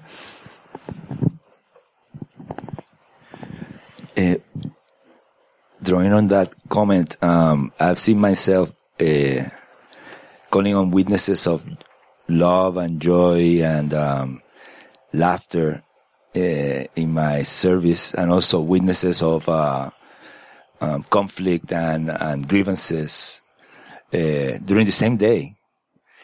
And I can see there like my split mind, wanting love and even looking at it from my right mind, looking at the contrast between the two. Because just as looking at the contrast is like inducing separation, like I'm comparing, and that's like ego function, right? But I'm looking at it from the right mind. I'm doing it. I'm accepting. I'm doing it. So beyond a little willingness, how in your own words, how do you explain the call to awaken now, even if one realizes one is in the split mind like this? Well, as you start to see that, I love that teaching in the Course, I am responsible for what I see. I choose the feelings I experience. I decide upon the goal I would achieve, and everything that seems to happen to me, I ask for and receive as I have asked. That's part of the purification. There starts to be this mindset where you start to feel with some happiness and glee, like I really am not at the mercy of this world. I really am not a victim of anything. It starts off with, wow, if I'm hurt, I'm just hurting myself. Or, I grab something from the workbook, like I always like that workbook lesson, I can be hurt by nothing but my thoughts. The more you go into that, it's really exciting. I can be hurt by nothing but my thoughts. That's good to know. That nothing in this world can hurt me. I can be hurt by nothing but my thoughts. And then you do start to pay a little more close attention to those thoughts, because it's like empowering. It's like saying, oh, well, look at that. Who would have ever thought that? I can be hurt by nothing but my thoughts. And so I think it helps you direct the power of your mind, direct the power of your prayer, and you start to really get out of happily this victim kind of perspective and mentality, as if there's external things that can hurt me. And then you start to go more and more. That's one of the things that Jason and I explored on his show today, is he had his last meeting here with the residents, and before he left, and then he noticed just what you're describing, that there was some mixed feelings. He could feel some love in there and some gratitude and appreciation, and then some other things that were like seeming kind of distractive and so forth. And so he felt, after his last meeting here, he felt a little bit of a mixed emotion. So then he hops in the car and he has a very prayerful 1.5-hour drive back to Camas, with starting off with this mixture, and then, but the prayer underneath is the same prayer that you're asking for. It's like, oh, I want feel the love. I want to really feel the fullness of the love that's in there. It's a mix, but I know there's some love under there. And then as he gets into this prayerful state, driving back to Camas for an 1.5 hours, then he starts to get these downloads, like his spirit's talking to him, download, and it's another download, another download. And so, that was good. That was a nice trip. Because the prayer was for clarity, illumination to be lifted up. And then when we had our show today for, I don't know, an hour and 15 minutes, whatever it was, he sat at the end of the show and he said, everything we're talking about, everything you said is what I was hearing on my drive back. You see, the reflection, the words spoken were just reflecting the downloads, but underneath it, it's the prayer of the heart. You know, God knows the prayer of the heart. It's the desire and the wanting to feel the love, the wanting for the clarity, the wanting for that purification. That's the most important thing. That's the power of prayer.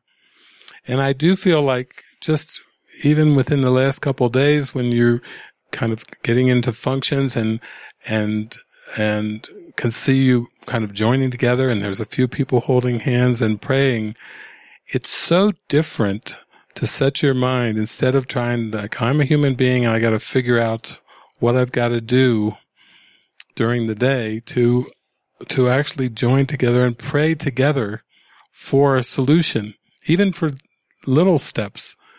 It's like turning the whole mind in a new direction, because most of us were not raised with the power of prayer, certainly not praying throughout the day. I mean, with my family, you know, we would have one prayer a day, and the prayer would come before we would sit down to eat. And it was almost like a ritual. God is great, God is good, and we thank Him for our food. Amen. It's like, get it over with. We're hungry, we're tired, the food's on the table. Oh yeah, we got to get the ritual prayer in. God is great, God is good. You know, it's like the prayer was relegated to some quick little ritual that you would say as fast as you could so you could dig in. And we were all like ready to, oh yeah, that's right, we got to pray. And you see how the prayer was relegated to the back. If it was a bus, it was the back of the bus, the last seat of the bus. And this, what we're doing is we're turning it around now to prayer is helpful. Prayer is my way to happiness. Prayer is my tuning into guidance.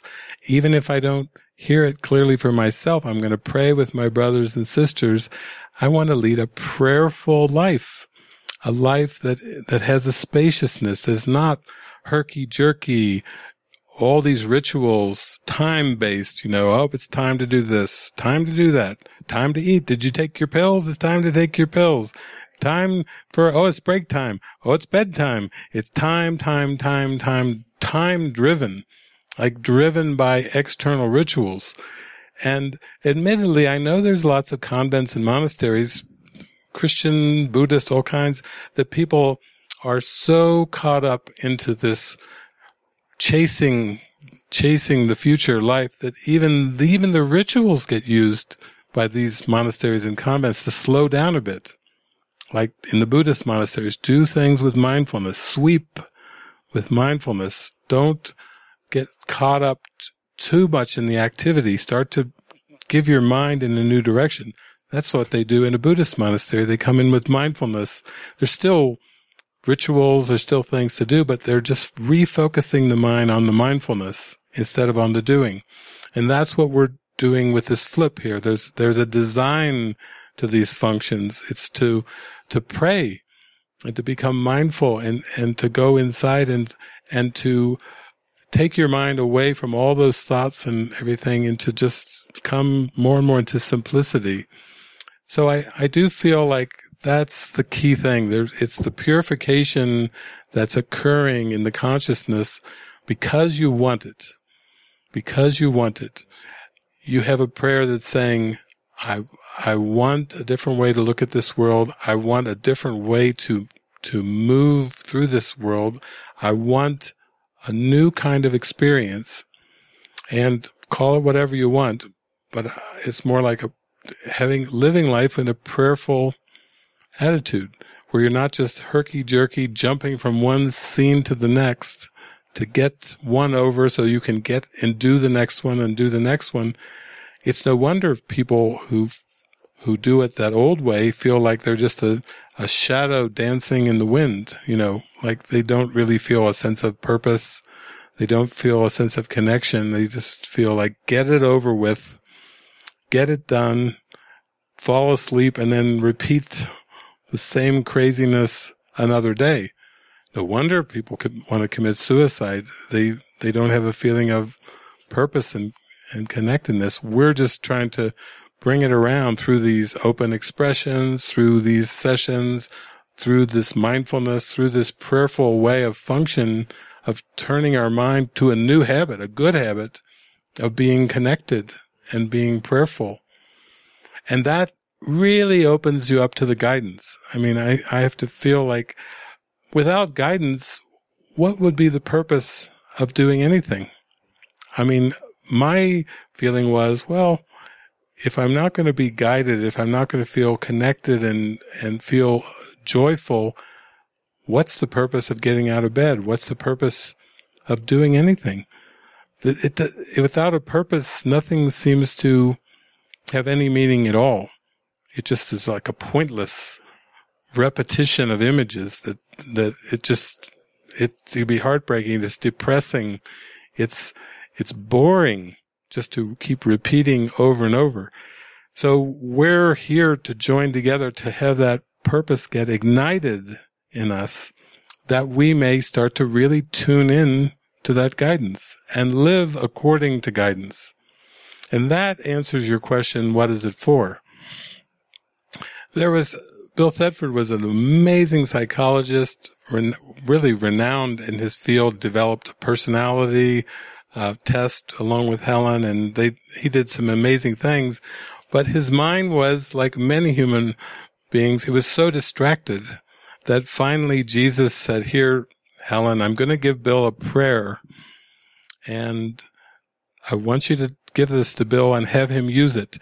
And it was a 4-word prayer for this eminent psychologist. He gave him 4 words to help steady his mind. And the 4 words that he gave to Bill were, here I am, Lord. That's it. You see, what a beautiful prayer for a mind that was very complex and distracted. Here I am, Lord. And I've seen people that I've known and met over the years that sometimes don't even have words. I met one guy one time, I kept seeing him at this conference, and I would see him, his eyes would close, and I could see that he was like praying, and then he would take his fingers like this, and he would make a little circle, and I would just see him silently going like this. And I thought, there it is. I bet he doesn't even have words. I bet he doesn't even have 4 words. He just brings his fingers softly together to make this little circle, and then he just goes right into the presence just through that little movement. And the simpler the better, for us to remind ourselves, oh yeah, prayerful, purposeful. What is the purpose? It starts to slow our mind down. It starts to simplify everything. It doesn't matter what it is. It just is the reminder that we can do this. And that you can carry with you. I mean, I could see him just practicing, and it was, it warmed my heart to see him. Yeah. Thank you. Hey, David. Hi there. As you were talking about prayer, it came into my mind that, gosh, I was probably, 20 years old, and I got into this organization called the Way Ministry, and we all learned how to speak in tongues. And that was the big part of the ministry, and we were taught that that was perfect prayer and praise to God. So I don't speak in tongues much. I sing in tongues because I don't know the words to songs. So if I'm listening to something and I know the words, I'll just sing it in tongues. What is speaking in tongues? Well, if it's used for the purpose of prayer, it is a method. It is a way of aligning the mind. I mean, I remember when I was in university, I was so open-minded, and I'm just like, okay, show me, use me, whatever. I remember there's a time when the Spirit took me around to all these many, many different churches, synagogues, temples, just taking me on a tour of all these things. And then he had me go repeatedly to this Pentecostal church that was not too far from the University of Cincinnati. And I would get into, oh, shalom, and there they would go on this. And I was, okay, what's the meaning of this? I said, they really seem to be into this. They're really enjoying this speaking in the tongues. And Jesus was like, yeah, you can just go into the vibe, the presence. That's another way. Almost like the Buddhists have their mindfulness. This is the way that the Pentecostals go into this sense of gratitude and love, because it's very involuntary. They get into it, and it's their way of getting into this involuntary sense of the miracle. And then the minister, Clyde, he would give the interpretations of the tongues, which for a lot of people, because all they knew is it felt good. And he would use it as an opportunity to deliver the messages. So he would get in, he would join in, they'd be speaking in tongues, the whole group, and I'm like looking around and, wow, these are really the holy rollers here. I've discovered the holy roller. And they're all excited. And then Clyde would give these, they were oftentimes scriptural, it was just his way of delivering scripture. Where they were all in this sense of openness and involved, like there's no control over the tongues. And that was a good thing. So I think, it's like Jesus says, miracles should never be spectacles to induce belief. So it's the motive of the tongues that's important. If a church gets into speaking in tongues and they think they're going to impress, people who come to visit the church and maybe get some converts, that's not the motive for tongues. You see, that would be an egoic motive to try to bring about an outcome of a bigger congregation. But if it's just used in a prayerful way of surrender, of letting go of control of the words and the sounds, it has a quality of giving yourself over. And I don't think that's any different than when people do Tai Chi or they get into the movements and they totally want to let go of controlling their body. They just want to get into the rhythm and the flow of being done through. I think that's the way it can be used in a helpful way. Like being spoken through in a way that feels like you're connecting with spirit, without control. That's perfect. Thank you. Thank you so much. You're welcome. Thank you.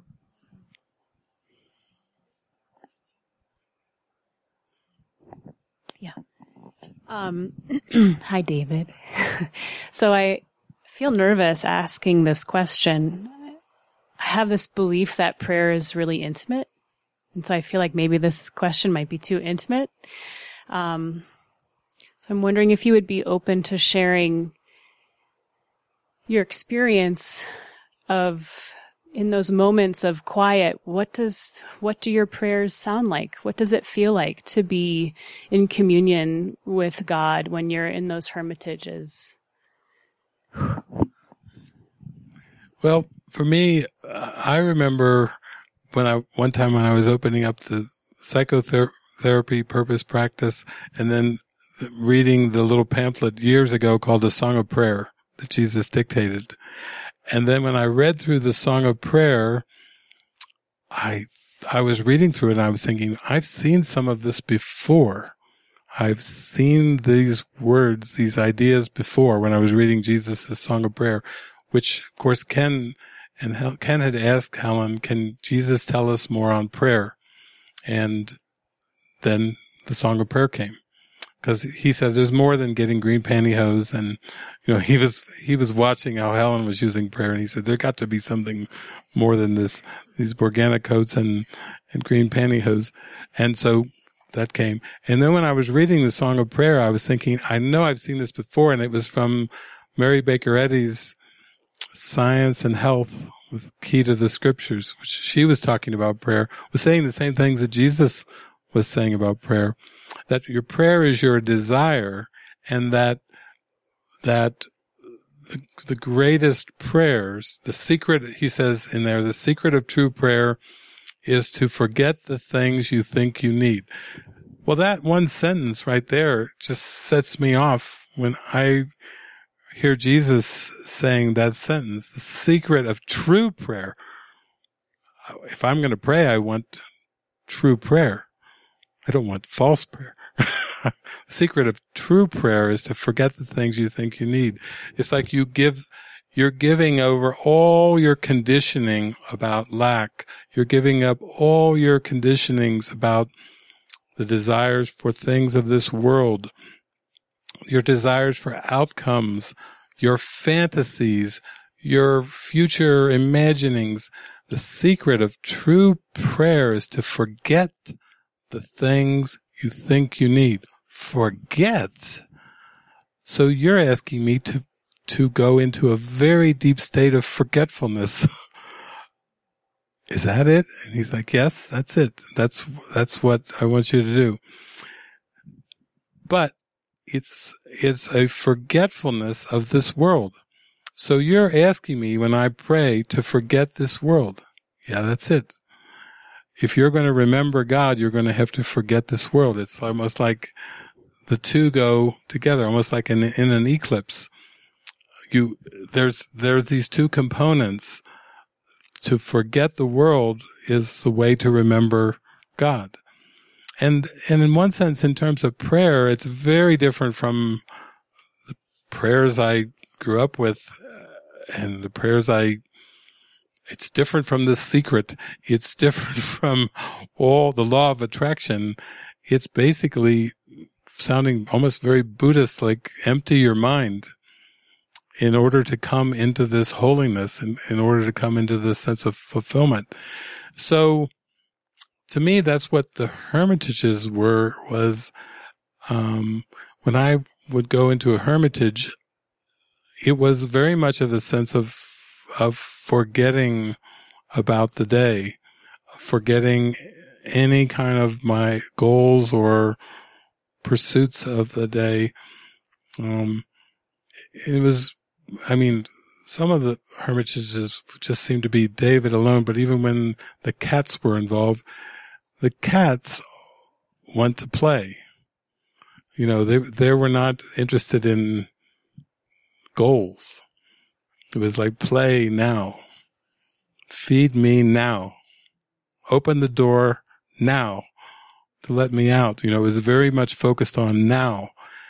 But we were not sitting around having morning meetings and planning the day. They were not interested in that. They were not interested in any kind of communications about the world or the future or anything like this. So I felt like I was joining them, sinking in deeper into that playful experience. Is it possible to play all through the day? Yeah. They were like, yeah. Like, don't you know this? And so it was an invitation to go beyond like the thoughts and concerns of the world and taking care of things and so on and so forth. I found those hermitage experiences were very spacious because the secret of true prayer is to forget the things you think you need. Very much like the I need do nothing section in the Course. He's saying, just do this one thing for me. Just this one thing and really mean it. I need do nothing. That's the one thing you want from me is to do nothing. he's saying, I want you to make a space where the thoughts and the demands of the body, you forget them. You actually forget about needs. You forget about the future. You forget about the past. And that's a way to approach God. And for many people, that, the ego will come right up and say, that's unrealistic. He's not, no, it can't be. Nah, Jesus would never.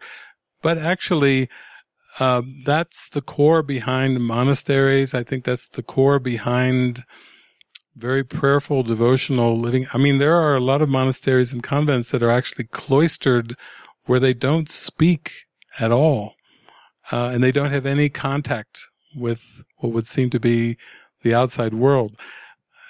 I don't know that there's anything special to that form, but I certainly can feel the prayer that's underneath that is to allow yourself that stillness, and allow yourself more than just stillness. It's really the sense of letting go of all thoughts of concern for the world, concern for anything. It's like you're really giving yourself permission to forget the world. You can only imagine if you, as a child, you said to your parents, and they said, what are you going to do with your life? And you said, forget the world. And they'd say, what do you mean? I'm going to forget the world. It's my mission. I'm going to forget the world. What about school? Yep, I'm going to forget that too. Grades? Yep. Future goals, ambitions? Forgetting those too. It sounds almost like a comedy skit from Saturday Night Live or something, but there's actually something to it, in the sense that the world was made as a distractor device to keep the mind from be still and know that I am God. The calling is to go into I amness. Of course. Because everything's about what? Identity. And what is our identity? I amness. Prior to time. So time is the overlay that was made by the ego to cover up I am. And that's why, to the extent that you can give yourself over to forgetting the world, actually forgetting the world, then I would say then the Spirit will use, in a very involuntary way, at first it will give you back the world, but it's not a world that you control. It's a world that you have no control over. You're a watcher. Like in Chauncey Gardner, I like to watch. He says, Eve, I like to watch. She's just she thinks he's like some kind of a voyeur or something, like, okay, everyone has their sexual patterns. You like to watch. So she right away goes and, she tries to interpret it, but from a much deeper perspective, I like to watch is more of just, that's that I amness that's not trying to control the world, trying to make something of the world, trying to figure out the world, trying to make the world different even. To just watch is different than trying to change it, Even with movies, sometimes when people watch movies in the theater, they will talk back to the screen. Don't go down there. Don't go in there. You see how the ego really thinks, even in a movie theater, you're watching a movie and the ego forgets that it's a movie and starts to try to bark out instructions to the screen. That's absurd. But yet, when we are trying to control people, change people, fix situations, that's what our conditioning was, right? That's why we went to school. To learn how to be good judges and to learn how to use our judgments in helpful ways. But that's not what the Beatitudes, Jesus said, judge not. Jesus said in the Gospel of Thomas, be passers-by. Oh, that is not fitting in well with our college universities. There's no college I've ever been to that started off with, welcome everyone. We're going to teach you to be a passers-by of the world. You pay your tuition, we'll teach you how to pass this world by. Can I ask a question? How do you do that? How do we be passerby? Judge not. Is there anything more? No, that's it.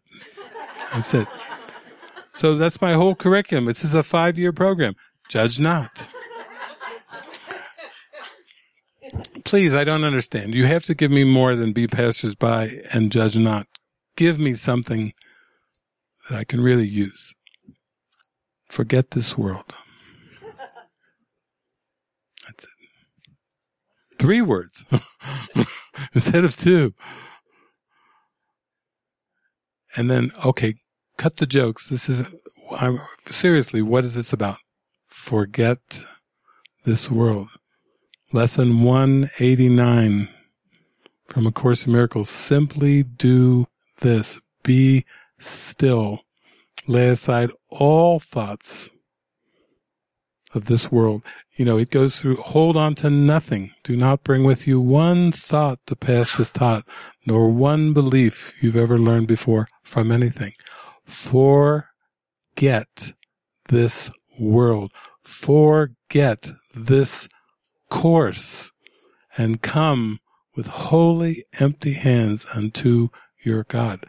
Now, if you were going to university, that's what you would want to hear, because that would be a gateway to the truth. It wouldn't be a bunch of false lies and false promises of having ambition that really leads nowhere, like a cat chasing its tail. Why would you spend all that money on tuition just to chase your tail around and around?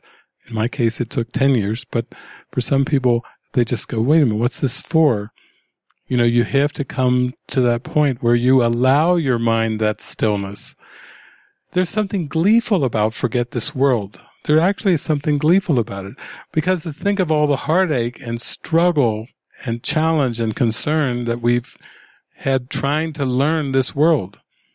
Jesus says, you never paused to even ask why you were doing this. You just kept over-learning, much ado about nothing, over-learning and rechurning it back and forth and continuing to do that as if you had some kind of future goal that you were going to achieve. But that's just taken you off into oblivion. You've over-learned nothingness to the point now that you feel you're in oblivion. He does at one point describe this world as an impossible situation. Why would you put so much effort into learning an impossible situation, something that God did not create, something that was made in hate as a trap? Why would you put so much energy into learning something that was a trap?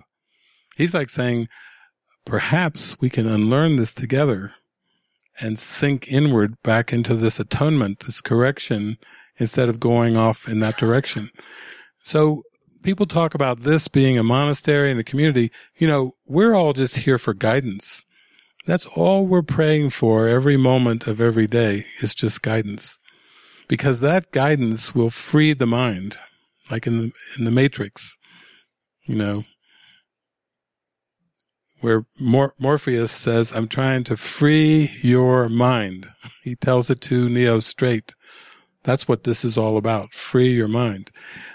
Whatever you're doing is not the important thing, but it's tuning into that prayer, tuning into that guidance that will set your mind free. That is what this is all about.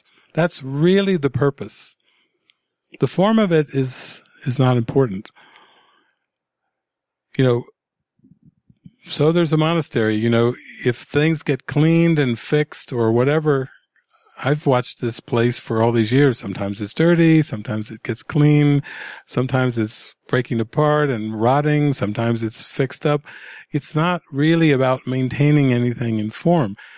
Even in terms of the community is a state of mind. We're not trying to get bigger. We have no goal to get bigger or smaller.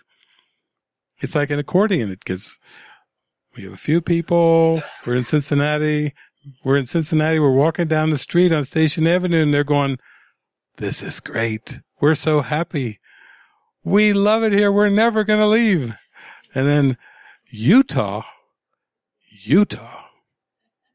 We're so happy right now here in Cincinnati. Why would we go to Utah of all places? Then we get out here and it's a desert. It's just you can't figure it out from the form because it would be ridiculous. And then we've had small community, and then it grows bigger and bigger and bigger, and then it starts to shrink. It's like one of those balloons that you can blow up. It expands, it contracts. It doesn't matter. It's never about a community in form. It's never about the size of anything. It's never about maintaining something. If we're being called to forget the world, why would we try to make something bigger or better or different? What would be the point of trying to make a bigger illusion or a better illusion or a different illusion? You start to see there's a disillusionment where you start to realize that this thing in your mind that's been driving you, pushing you, forcing you, achieve, accumulate, it's going to get better. It's going to get better. No, it's not. It's the same old, same old. At some point, you're not buying the bait that the form's going to get better. Oh yeah, I think I've done this before, probably for millennium. I don't think it's getting any better in form. I think I need to pray. I think there's another solution. I think I need to be still. That's where patience comes, and stillness, not from outcomes of the world. So that's good when you start to have that realization. You're like, wow, it's really not about trying to make something better. And neither is it about maintaining a personality self where you're accepted or accepted by certain people. So much of religion and theology is like still trying to defer, trying to people please, trying to be liked. He talked about that in Lesson 50. I'm sustained by the love of God. A couple of the things that he throws in there, he says, you believe you're sustained by everything but the love of God. Knowing the right people. Being liked. Being liked? You mean being liked is of the ego? Yes. Wow. Well. The ego. Being like knowing the right people, you see where it's about going back into that state of mind where you forget the world. That lesson completely dovetails with forget this world. That lesson is perfect for that. You don't get any spiritual brownie points for, I can levitate. Who cares? I can astral project. Who cares?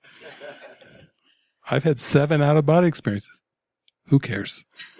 3 revelations. Who cares? There's no kind of spiritual self-concept that you get any brownie points for. Because why? The point is to forget the world and remember yourself as the Christ. Well, that I amness is going to keep calling until you accept it. It's not going away. The I amness is like, I'm calling you. Just please remember me. Forget everything else. Remember me. Forget the world. Remember me. That's that nudge in our heart that won't go away. Thank goodness. Thank heaven. I amness is making the call. Because I amness is not the ego. It's everything. Yes.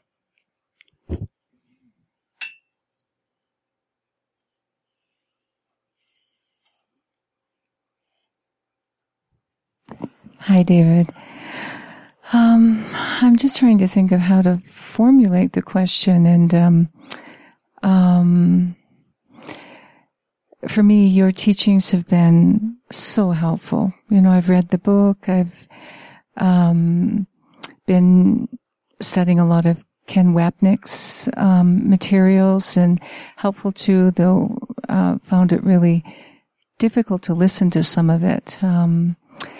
And I don't know if it's his voice or just his style or what, but I've wondered when the course came through, it seems to be there are some changes, making it easier for people to understand it more deeply with Gary Renault's book, with the teachings that you're putting out. And I know that the teachings are for ourselves. And it's all about healing our own mind. And it's not about saving anybody else. And yet it's through extension that you become more alive with these teachings, and that you also help your brother. And I know that a lot of your ministry is about extending. And I'm wondering what your understanding is. I've seen it, going into prisons. It's been really helpful for people there. Is there a place in Jesus' plan for this to also reach the young people, teenagers, eventually? Or does there need to be a level of maturity? And because there seems to be some evolution in the course's development and how it's being extended out there and to whom. So I'm just wondering your thoughts on that. Yep. If you were like a little bird sitting in on some of our meetings over these last few months, that's one of the things you would heard. We've all been talking about how that it has to do with the readiness in the mind, and it has to do with a certain level of disillusionment with the world. And I've actually done a lot of traveling around the world, and a friend of mine from Brazil, I've been down to Brazil a few times, I think, and he and another friend started these meditation groups down there, and they usually were attended by people in their 30s, 40s, 50s, 60s, 70s. Hardly ever a teenager would come to these meditation groups. And Brazil is a great pulse of the world. It's very deep spiritually in terms of the calling there. Not so much organized religion, but deep, penetrating spirituality. It's a very strong call there. They have these houses that just spring up that are devoted to spirit, that aren't really tied into organized religion in any way. But recently I talked to my friend Luis, and he said pretty much 70, 80, 90% of these groups that they started are now with teenagers. The teenagers have flooded in there. They are reaching, it's almost like they're just symbolic of this world isn't it, and there has to be another way. It's like a outcry.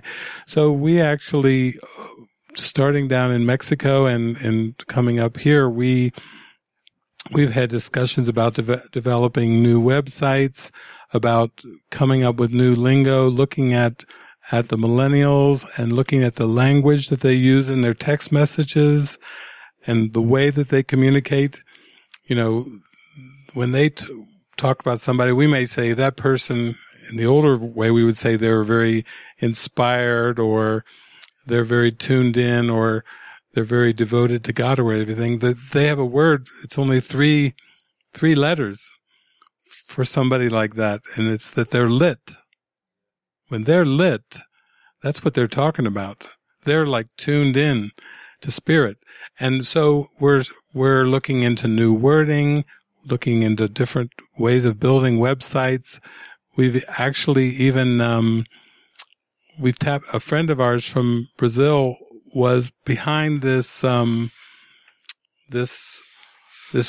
that grew all over the world called Vice, that basically realized that younger people didn't want their news in the same way that it had been going on for decades. And so they came up with new websites and new ways to reach the people that were much more integrated, much more connected, and reporting the news in ways that was intriguing to them.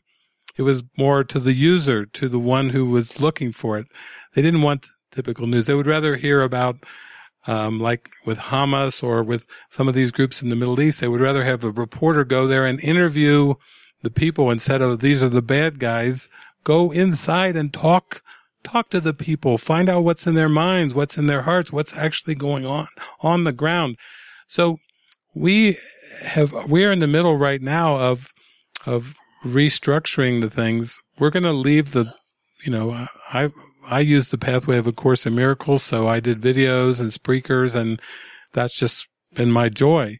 But now we're starting to take a look at it all different kinds of ways of extending this, of sharing this, that reach those who are feeling lost, the ones that are feeling most confused, the ones that maybe have even tried drugs and many different kinds of escapism and are reaching a real core disillusionment, that they're coming close to saying, what's the answer? Is it suicide? Is there an answer? Is there meaning?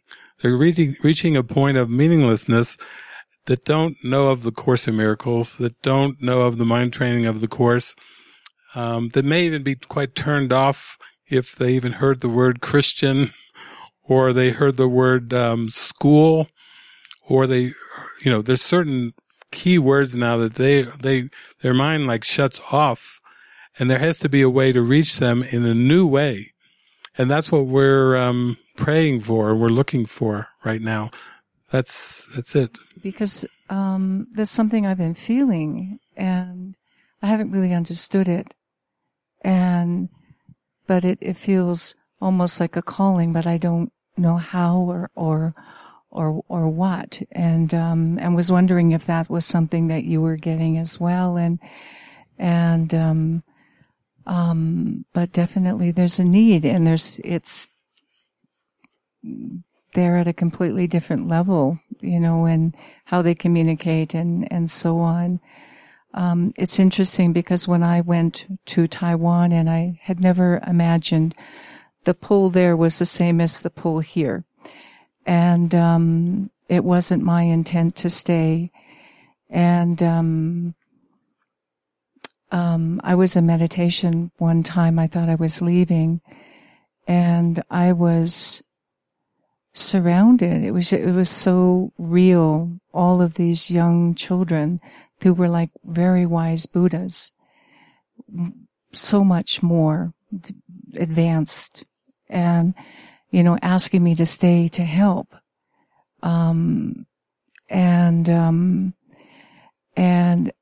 I could almost touch every one of them that was around me. It was just in meditation, and I could feel there's something there, but I don't understand. And it's, I can see the call even in Taiwan, but it's everywhere.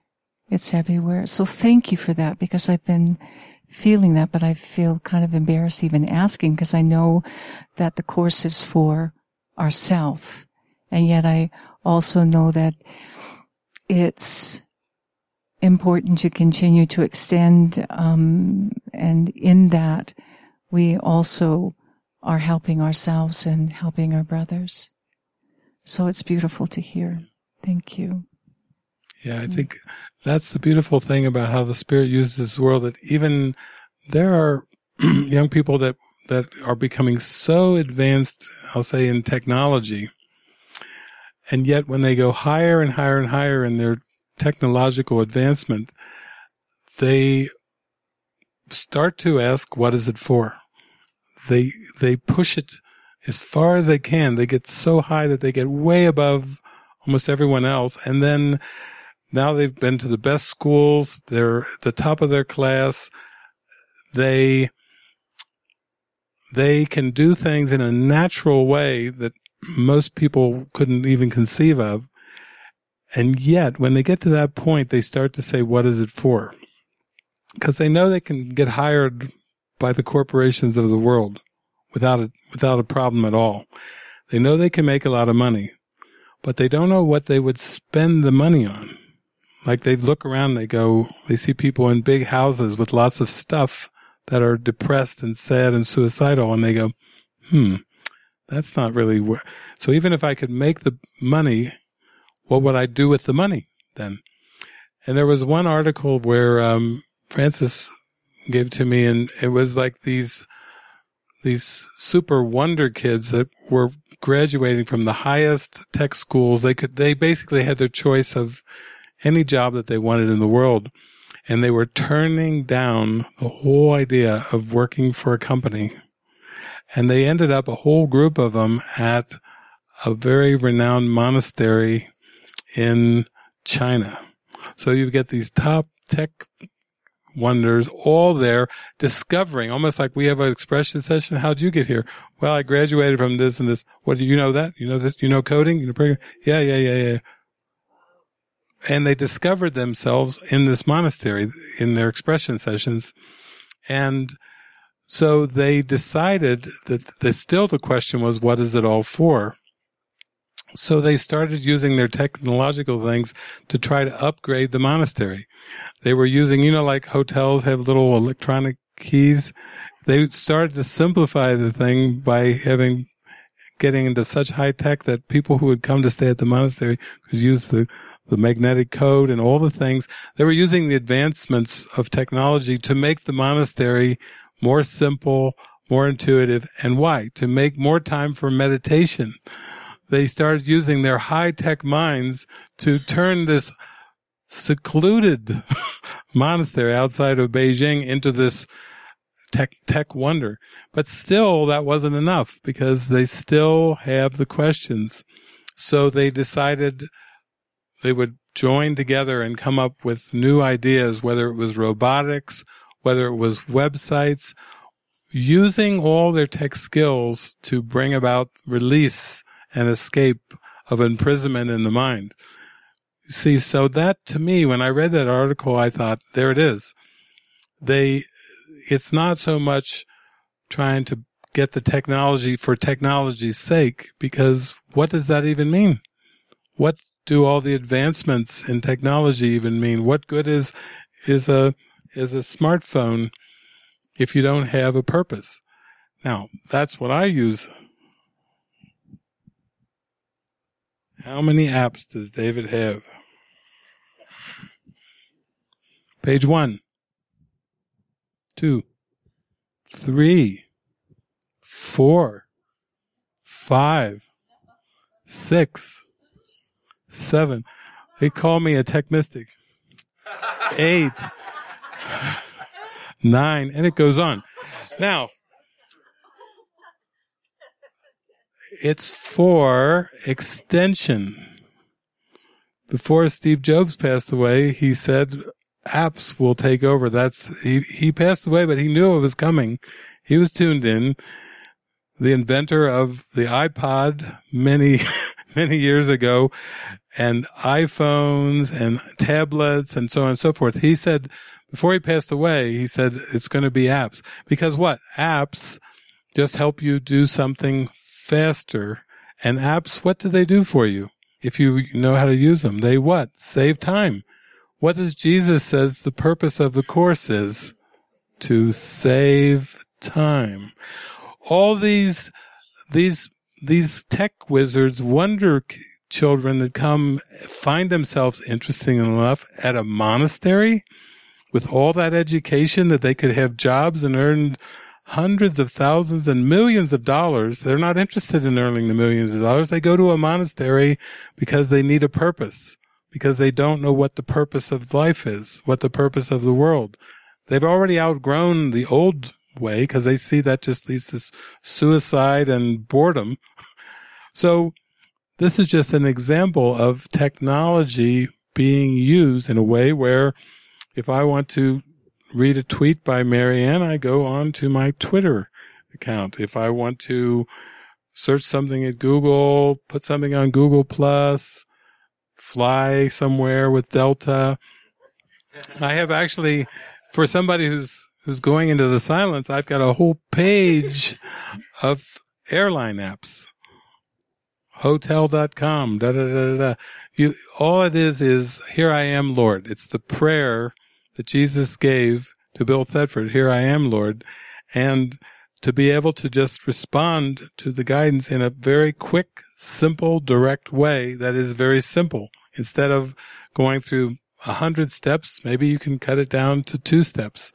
That's what those kids were doing at the monastery. They were just looking, how can we be truly helpful? With all this technology that we've learned, how can we put this to good use for all of the human race? That's really what they're wanting to do. They're actually coming into that question of purpose. What is it for? With some students, and primarily the reason I'm there is to teach English. And, this one particular student who had a great deal of difficulty learning, I won't go into how I helped him, but it made a big difference for him. But we talk about English, he'd almost go to sleep reading a page. We talk about spirituality, psychology, any of that. So his eyes are just so big, and he gets it so deep. And I said, and he feels a call to help the people and the young people. But his mom wants him to be a business person. He wants to go for psychology and spirituality. So I see it there. And but for them to pick up the course, that would be so difficult, but I do feel the need. So it's beautiful to hear you say that you're going in that direction. I think it's incredible. I think there's a need. Yeah, I think that's where we start to really think outside the box, where you just start to just be in that prayer of how can I be helpful? And then it can take you in ways that are extremely helpful, but in ways that you would not have imagined. Yeah. If you had just sat down and tried to write this out, you would have said, I would have never have thought of that. Like, for example, I think it was last year or the year before, we started thinking about apps and about spiritual apps and so on and so forth. And then, Jeffrey and Jason and Laverne went to this high-tech, cutting-edge conference called South by Southwest.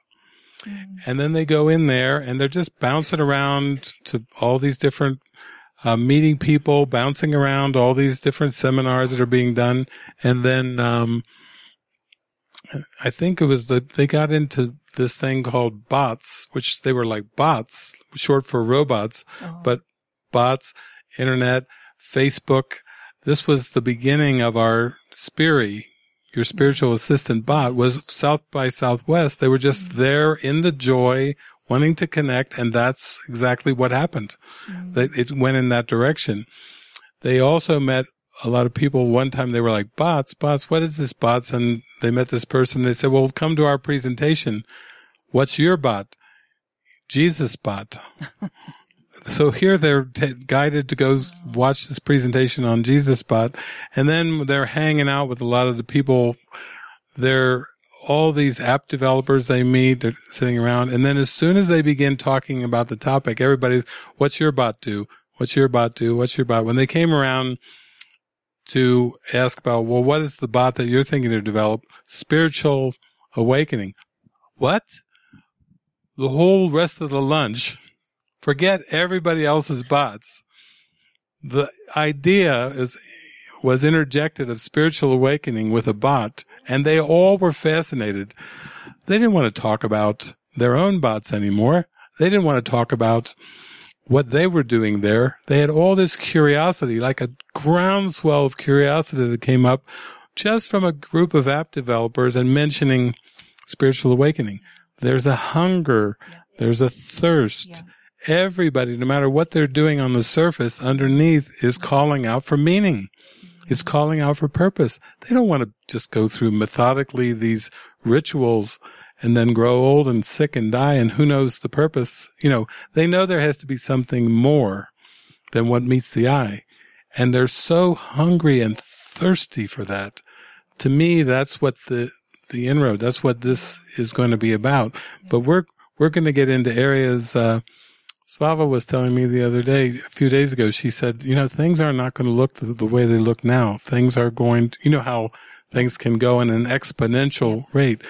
There's going to be changes, seeming changes, but they're all going to come about from following the purpose in your heart. Yeah. They're not going to come about from looking to solve something in form.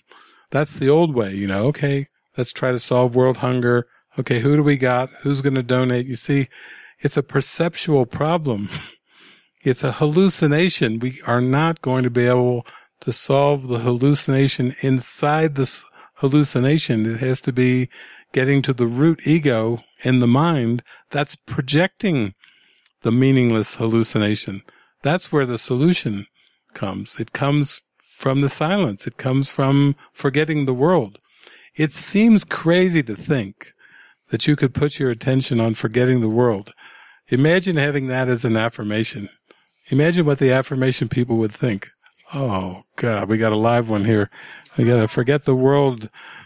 But actually, really, when you look at it, metaphysically, that's what Be Passers-by. That's what Judge Not was about.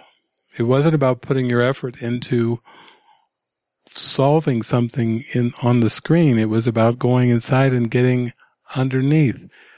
Why do we all like The Wizard of Oz? Why were we so happy when Toto pulled back the curtain and the wizard said, pay no attention to the man behind the curtain? That was the ego saying, draw your attention back onto this big face on the screen. Don't let this dog send you in a new direction. But in the end, the wizard had to do his expression session. The wizard had to come clean. The wizard wasn't happy. It was all a projection. That's why we like that movie. That was a parable for all of us. It's time to wake up. It's time to pull the curtain back. Pull the curtain on private thoughts. We've been stuffing them and repressing them for millennium. It's time to pull the curtain and let them up. Let them out. Thank you. Thanks. Do you think that the Great Awakening is happening now because people are so unimpressed and so just feeling so unfulfilled with technology and everything going, higher and higher, and people are just like 100 years ago, there was still family and there was still simplicity, but now it's getting to the point where people are really, like you said, what's it all for? And is that why so many people are turning to something more at this time, more than 100 years ago? Do you think this is like the Great Awakening is happening now globally? You see that? I think it is, but it's a celestial speed up because people are aware now when somebody says paradigm shift. Years ago, people would be like, get your head out of the sand. Now, paradigm shift means we need a shift of perspective. There has to be a shift of fundamental values. Yeah, from hate to love. Yeah, people have been singing about it, talking about it. Now I think there's an awareness, like with the way things seem to be going globally, people are still, there's some saying, oh, we need a political solution, da-da-da. There's others that are like, it's getting so wacky and so crazy that they're starting to abandon the idea that political change will make a real change, that environmental change will make a real change. It's almost like everything's conspiring through the celestial speed up to drive it back into the mind, to take responsibility. There was a president, I saw they were ranking the greatest United States presidents, and from top to bottom. And the president that came in number one by far, hands down, was Abraham Lincoln. Oh, the rest were all down there, but Abraham Lincoln. And Abraham Lincoln always had these great one-liners. This is a president of the United States that actually said, a man is as happy as he makes his mind up to be. That came out of a president. Coming out of the Buddha, you might expect it. Or out of Jesus. But that came out of a United States president who also set the captives, set the slaves free, thought there was something wrong with slavery. Duh. What do you know? A president that thought there was something, let's free the slaves. Good idea. He had a lot of good ideas. And what was he? He was a man of what? Prayer. He prayed and prayed and prayed, and that was his decision making, was prayer. He, it's all documented, Now, to me, that's a clue. That's a clue to this shift, this paradigm shift. Is even the most top-rated president was one who relied on prayer and who said, a man is as happy as he makes his mind up to be. He had a lot of other great lines too.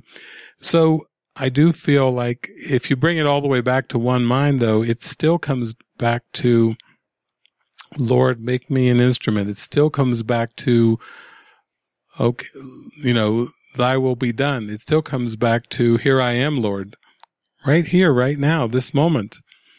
How can I be of greatest service to everyone, not just a personality self? I'm going to quit looking out for what makes this person better, and I'm going to say what will serve the whole. And that is powerful when you use your mind in that way. That's the way I feel my life has gone, where it got to a point where it was like people said, oh, you just toss aside career and you toss aside all these pursuits and all these future goals. You toss aside ambition. That was just, for me, the beginning of unleashing the power of prayer, of how can I be truly helpful. Even this series that I just watched, the Iron Fist, the main character is so great. the plane goes down in the Himalayas. His father's killed. His mother's killed. He's adopted, and the monks are there, the warrior monks, to take him out. And he develops things like compassion and what will serve the whole and mind discipline. And he has to go through all these different things in the monastery growing up as a 12-year-old and everything through. Comes back to New York City. Talk about a fish out of water. The people in New York City, they think he's a homeless guy walking around. He's New York City, and he's at bare feet and curly hair and walking around. And everywhere he goes, even though he's a shareholder of a multi-billion-dollar company by his lineage and by his family and all these other things, it's a good tale of how the Spirit can use all the form of all these things and coming through like a monk's life and into New York City. And the contrast is extreme. But that's part of the teaching value of the whole series. That's why I enjoyed it. He was always so compassionate, always looking for a way to join, way to connect. Even when people would throw him into a psychiatric institute and drug him up, he was still doing his prayers and his movements and coming back to his chi and not getting caught up in anything of this world. And that really carried him forward. But all of us can do that. All of us have the power of prayer. We are not locked in by our past. We are not locked in by our environment, by family. Those were constructs and beliefs that we believed in. And we felt guilty. And we felt limited and constrained by those concepts and beliefs. But now it's time to cast them off. Almost like wearing a cloak that you don't need to wear anymore. You just cast it off. And then you say, okay, now here I am, Lord. I'm here to serve you. I'm here to serve the whole. It is accelerated. There is a strong call. You can see it everywhere. It's some of the stuff I see. It's just wacky, crazy stuff that's really a call for us to really get into our function. What was it that you said in only one sentence, that when you want only love, you will see nothing else? You will see nothing else. Thank you.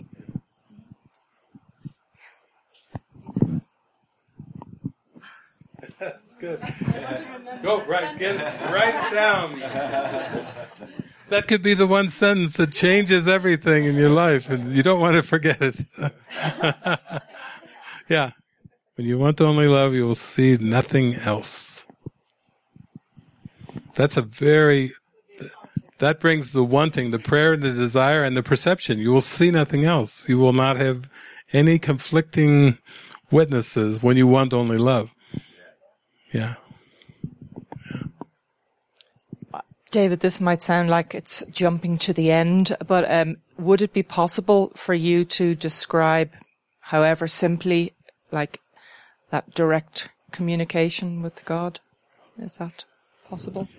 Well, direct communication is as Jesus says, it's revelatory, and it can't be put into words.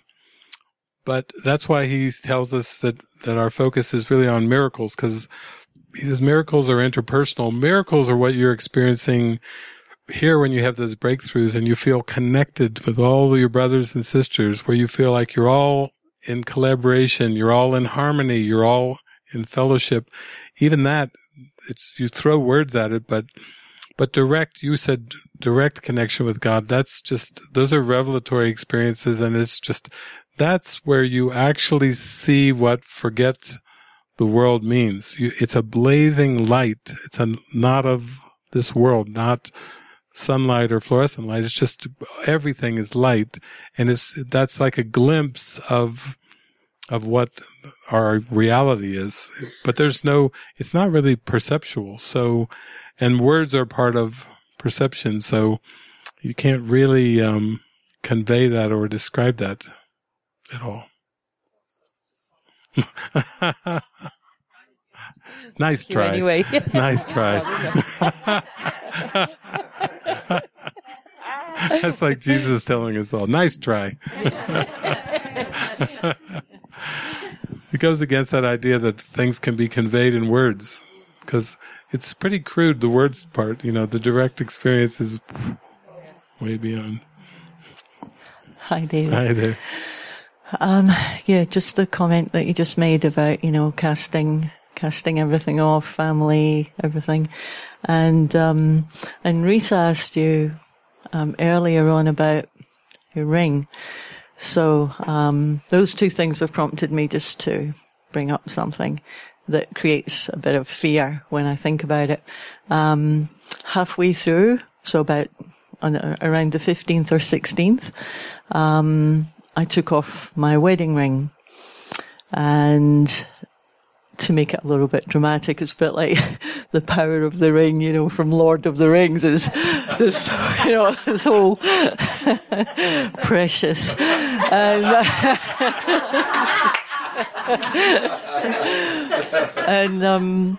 it really, that could be a whole show where 23 participants search for the ring, the powerful ring, somewhere in the monastery. Yeah. So, I don't know what the story of your ring is, but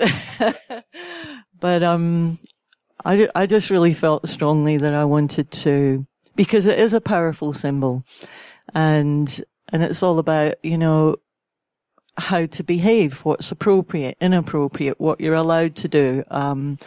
Just so much comes with that. And I just had the feeling that I just wanted to be free of all of that.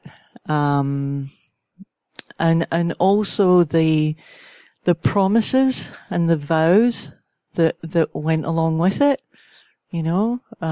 Till death us do part. It just seemed to be too, anyway, it was this kind of real upheaval of all of this stuff. So I took the ring off. So I know where it is, but I was taking it off. But I'm getting thoughts about when I go back home. I'm not sure how that's going to play out, and I get some fear come up around that. Well, over the years, we've had so many ring parables, and I've shared a lot of them over the years with me wearing the rings and other people I've known that have had amazing things with meeting together, taking a ring off and placing rings on people's hands, and all kinds of symbology. I would say it all is in the realm, everything in form. If it can be used by the Holy Spirit, it's just in the realm of symbols. So the ring is such a helpful symbol. No beginning, no end. And it's also a symbol of commitment, which we realize the ego doesn't even know what commitment is. And the Holy Spirit says, the atonement is a total commitment. So we've got to bridge the gap from this impulsive puff of nothingness that's impulsive and doesn't even know what commitment is, and the atonement, which is a total commitment. And so you can see where rings and temporary commitments would be used building this commitment. And even when you commit to a partner or commit to a discipline or commit to a diet or commit to a Tai Chi, yoga, whatever, those are all helpful symbols of teaching the mind commitment. It still doesn't know what it's for. Like, obviously, a commitment to a partner doesn't automatically bring enlightenment. Like, okay, we've been married for 25 years and I've worn this ring. Now I want to be enlightened. I thought this would lead there somehow, but it's just a symbol of commitment. But then what I'm talking about too is that towards that, when I say forget the world, when I say I need do nothing, it's really a commitment to let your mind sink deeper into that stillness and let go of all thoughts of this world, all thoughts of past and future. Remember, Jesus says at no single instant does the body exist at all. It is remembered or anticipated. Wow, we could use that with the rings even. We could use that with anything. A cloud, a mountain. At no single instant does a mountain exist at all. It's remembered or anticipated. At no single instant does the cosmos exist at all. It's either remembered or anticipated. You see, the past and the future, the ego invented linear time to forget eternity. Oh, it seems to be quite a trick, a sneaky trick, a pretty convincing sneaky trick, we could say, for this ingenious puff of nothingness. And yet, that's where you have to realize that the Spirit will guide you toward the atonement. Of course, that's the only direction that this is all going towards. The atonement, that the separation never happened. That has to be the point of everything.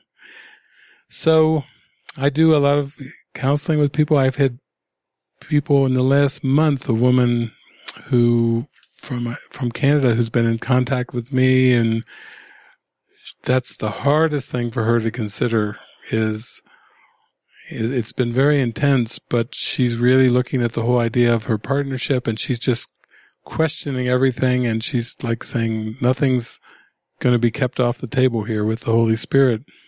And yet it's bringing up a lot of intensity. And then she was writing to me, and then lo and behold, her partner writes, not even knowing that his wife, and he's writing about wanting to get deeper into mysticism. They aren't even talking to each other, but I'm getting the Facebook messages. And that's just a reflection of a desire to go very, very deep. So I think that there are commitments that in the world that are part of the mind training that are very, very helpful. I know, I think I was going back in time when I first met Alexandra and Brian at Denver. I had a ring that was given to me by my Course in Miracles girlfriend in Michigan. And I remember being there, and while I was in that community, at one point, toward the end, I think when I was there, Luke slid. One night I was going to sleep, and he came over and he looked at me and he kind of did the namaste thing, and he slid this silver ring that my girlfriend had given me from Michigan, slid it off, and he slid off a gold ring from his finger. And then he took the silver ring and he put the ring on his finger. This is all before we're going to sleep. And we're just looking at it.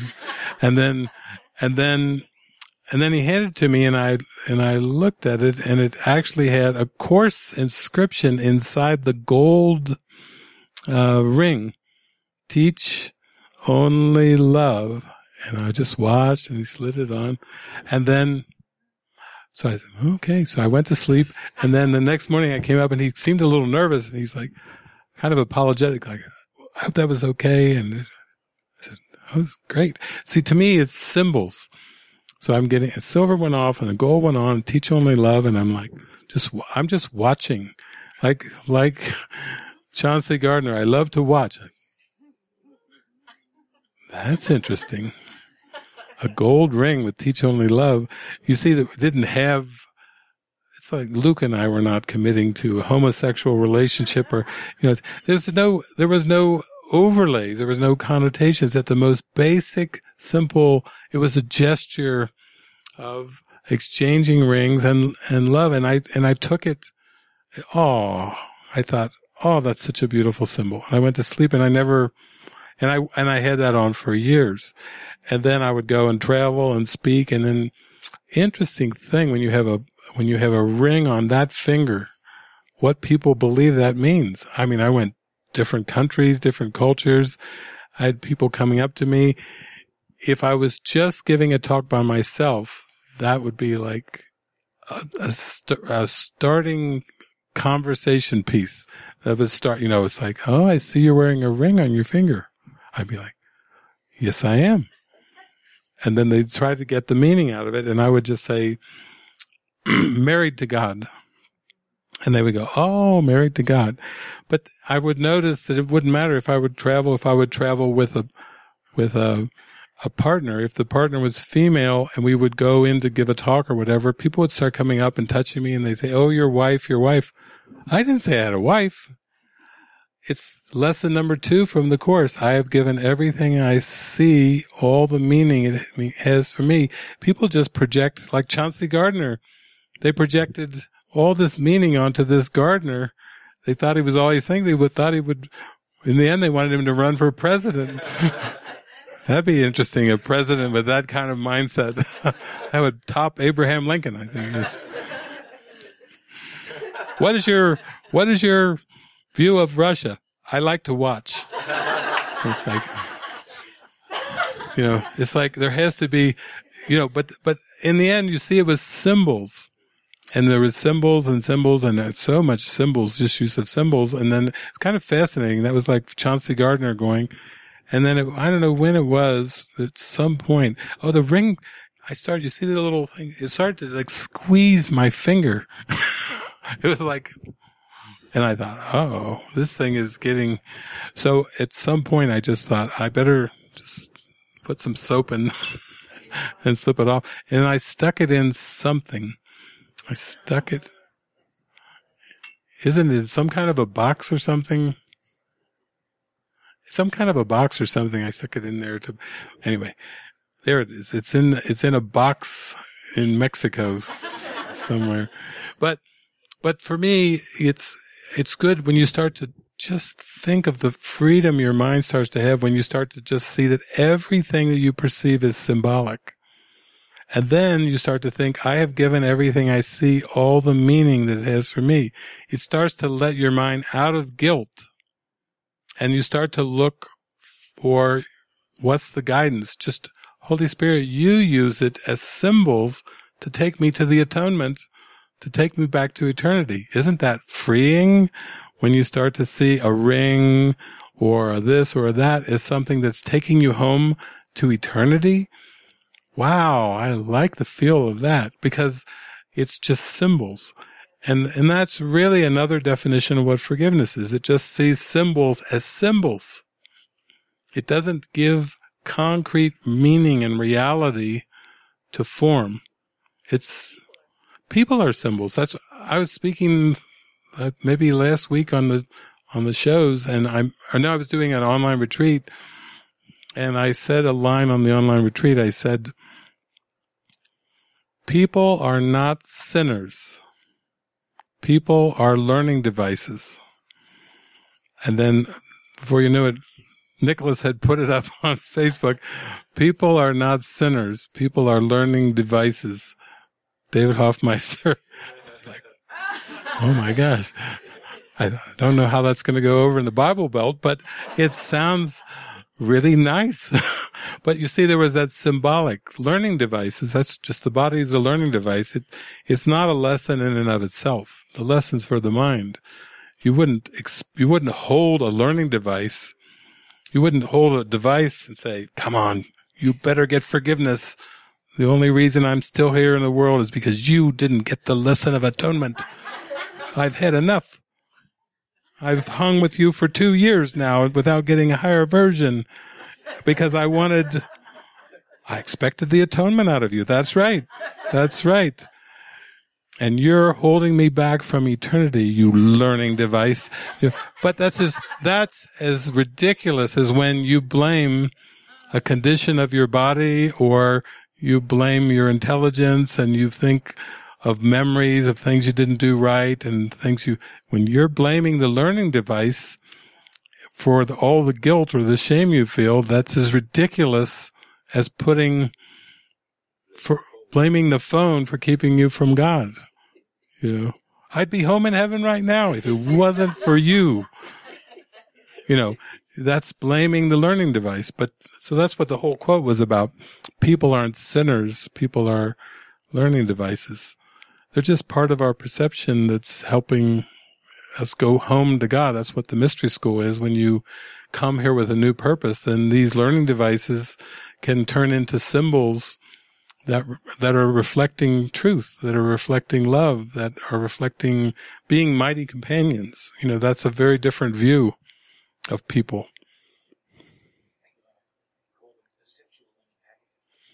Yeah. Autonomous linear preference packages. ALPP.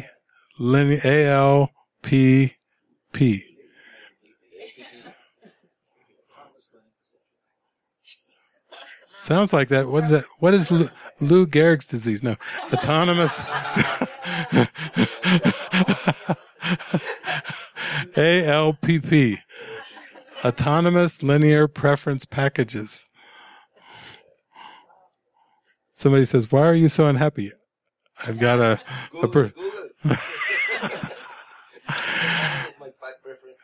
Eventually they're going to have that on Facebook. David Hoffmeister says that people are autonomous linear perceptual preference packages. ALPP.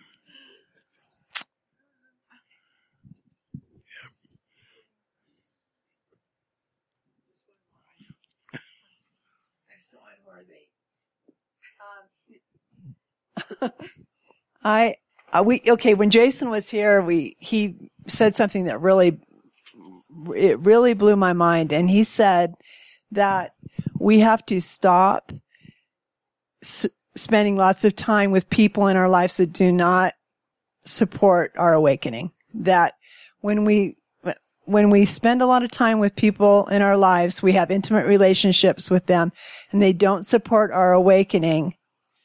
What we're really doing is it's really our own fear. It just reflects our own fear of awakening. And so, it hit home for me because I was in a relationship with a guy off and on for 4 years. It was an atheist. And every time I brought up Course in Miracles, he could just see the hair, and I'd leave and we'd go back together. But what was interesting is I hadn't talked to him in a year. And 3 nights before I left to come here, I made contact with him.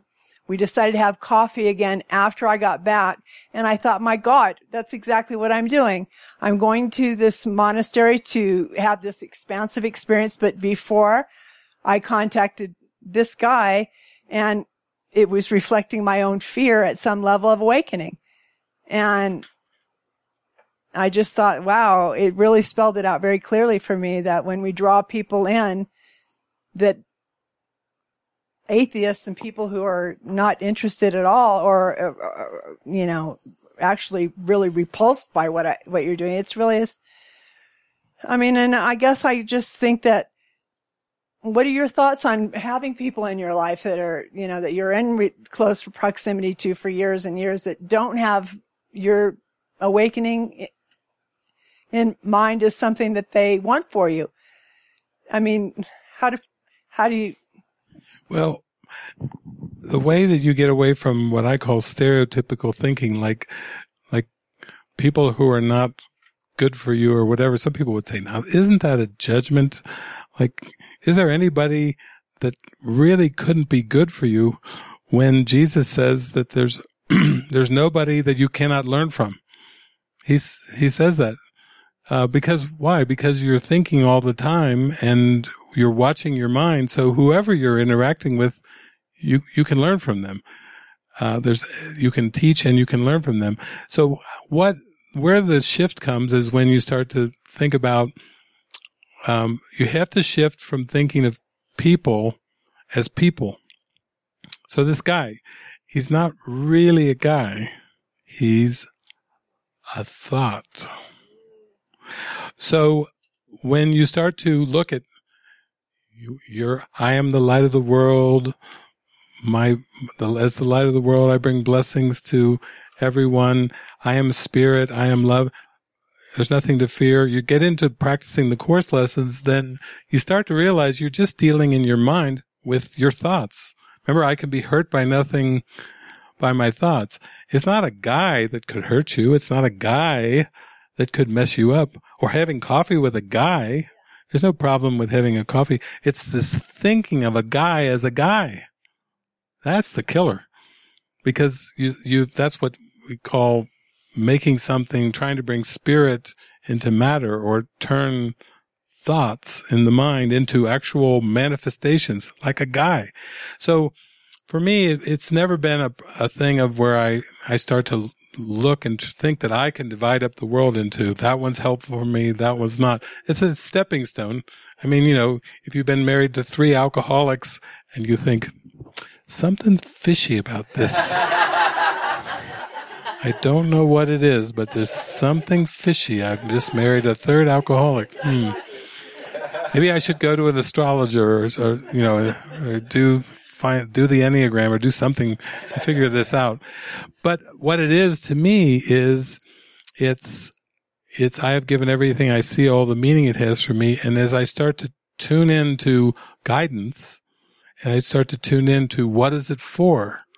You see, it's not just to have a date with a guy or to have a relationship with a guy, but I'm trying to awaken from this dream of fragmentation. So I'm trying to open up.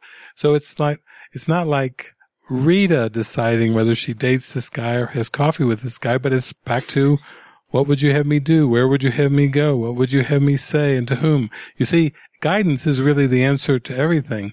And the guidance is what? The Holy Spirit using the thoughts. It's really like you're saying to Jesus, okay, here's a world. I'm going to give it back to you. Now you use it to wake me up. I'm not going to think of a guy as a guy anymore. If I'm supposed to meet with somebody, I'm not going to call it a date or whatever. I'm just going to say, if I'm supposed to meet somebody, you tell me who to meet. You tell me what to do. You tell me what to say. I don't want to stereotype and classify as if there's helpful people and unhelpful people. I'll give you a funny story. I met this woman who's an amazing singer. Some of you know Elisa Moore. Some of her albums, Infinity album, and it's Course in Miracles. The whole thing is Course lyrics. So I invited her to come to the monastery one time and to sing here as part of maybe one of our strawberry festivals or whatever. And she knows that I like movies. And she did this whole album, and every single lyric in the album is a Course in Miracles lyrics. So she comes here and I meet her and everything, and she says, well, I'm an atheist. So I'm like, okay. People can be whatever they want, believe they want. But I'm thinking, she's done a whole album where every single song is from the Course. I mean, verbatim, every single, On My Decision, All Salvation Rests, and everything. And she says she's an atheist. Okay. Because people are just thoughts, and I don't care what they call themselves. I mean, they're in my mind anyway. There's only one of us, only one mind. So you can call yourself an atheist, believer, non-believer. I don't care. Call yourself whatever you want. You're the Christ, and I'm happy. So I'm here and everything. And then I'm going to show a movie here, and I'm showing a Bill Maher movie, Religulous.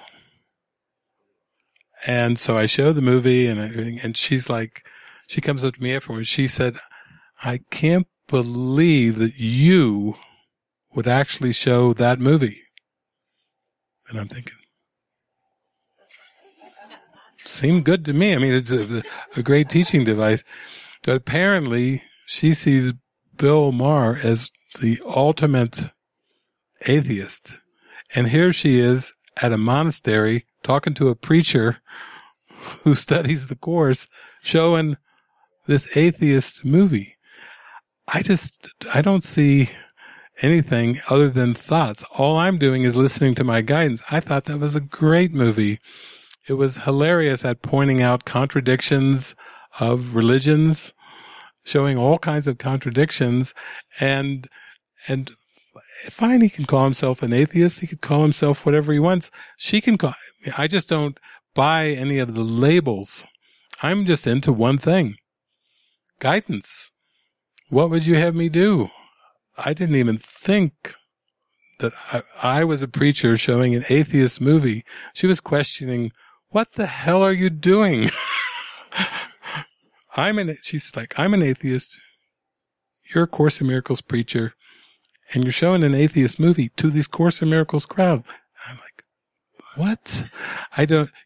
You have to go beyond the idea of, I call it stereotypical thinking, because none of us, we can say we're this, we can say we're that. They're all just roles and concepts. And it's more like, what would the Spirit have me say in the moment if I'm to say anything at all? I've been on trains and planes and everything, and I never know who I'm sitting next to me, and I don't even need to know what they're thinking, what they believe. I love that, the way Jesus does that. I was at a used tire shop, a rundown used tire shop one time, getting a used tire years ago for one of my cars. And the woman sitting next to me, she's just looking at me and she's just smiling and smiling and smiling. And finally, we're just sitting there smiling at each other, and she finally looks at me and she goes, do you know what the name of God is? Now, for most people, that's a loaded question. That's a loaded question. You could be anywhere in the world. Do you know what the name of God is? She says that. She's just smiling at me, and she comes out, do you know what the name of God is? Well, of course, I'm just living in the present moment, as clueless as ever. I have no idea what to say or do. I'm just smiling back at her. And so, but I'm on that prayer of, Jesus, use me. I'm a puppet on your strings. I have no clue what to say or do ever, but it's all involuntary. So I'm just sitting, I smell it. And so she says, do you know what the name of God is? And I said, tell me. Only Jesus can come up with that. Answer that question with tell me. Human beings are going to fall into a big debate. It's not going to end well when you try. Is it Krishna? Is it Buddha? Is it Jeremiah? What's it? Yahweh? Allah? You're in trouble. But Jesus goes with such joy and excitement. He went, tell me. She's like, so we got into this great discussion because she was just going to tell me the name of God. And to me, God is a presence of love. Whatever name. You call it Fred. Call it anything. Call it. Some people do. They like it. They don't like it male or female. It. But so tell me. And then she went and she was so happy talking about God. I didn't even care what name she used. She could call it Wilma. Could call it anything. She was so happy talking about God. And I was just nodding and smiling and feeling all the love that was coming from her. But you see, that's why it's all about guidance, because David didn't pick those words. Tell me. It was the spirit of love. Because why? Because what is it about but connecting? It's all about connecting. And sometimes I will say things and people go, I can't believe you just said that. You don't know how important that is. I didn't pick the words. Jesus is like orchestrating the holy encounter by giving me the words that trigger something in a wonderful way. And then off we go to a great holy encounter. But you see, that's the part about not trying to answer or speak for yourself. It's letting the Holy Spirit guide the words that the puppet speaks. Because why? Because it's all about the joining. It's not about the conversation. It's not about being right. It's not about a theology. It's not about making a point or debating somebody. Those are not the reasons for the encounter. The whole encounter is to see, when you meet anyone, remember it's a holy encounter. As you see him, you will see yourself. As you treat him, you will treat yourself. As you think of him, there's that think of again, you will think of yourself. So I think what Jason was probably saying is, as you start to ask, what is this for? Really, when you start to really get into the habit of like, what will expand me? What will draw me closer to you, God? What will lift me back to heaven? What will take me to eternity? When that's the prayer of your heart, then you also have to trust that the right words will come and also the right people. You know, it's like, what am I spending time here for? I've enjoyed being spoken through and laughed through and hugged through and smiled through in many countries, in many places, because it was the prayer of my heart. But also now it's also getting to the point where it's fun to be in silence. You know, that was what it was all for. It was all to clear away the debris of I know mind, clear away the debris of opinions, of concepts. It was all for be still and know that I'm God. It was never about the words. It was never about doing this or doing that. That was all just a backdrop. It was really about the prayer of the heart, of that forgetting the world. That's an amazing prayer when you really want to forget the world. Then the words, they'll just come as long as they're needed, and then no big loss. Yeah.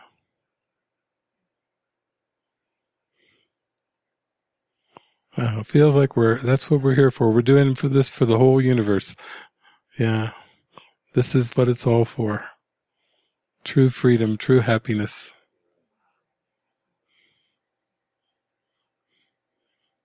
A true idea instead of stereotypical thinking, you know. We're here for truth. Yeah. That's it. Very good. Well, that was fun. Thank you. Thank you. Oh, it's been so sweet being here with all of you. Thank you. Thank you.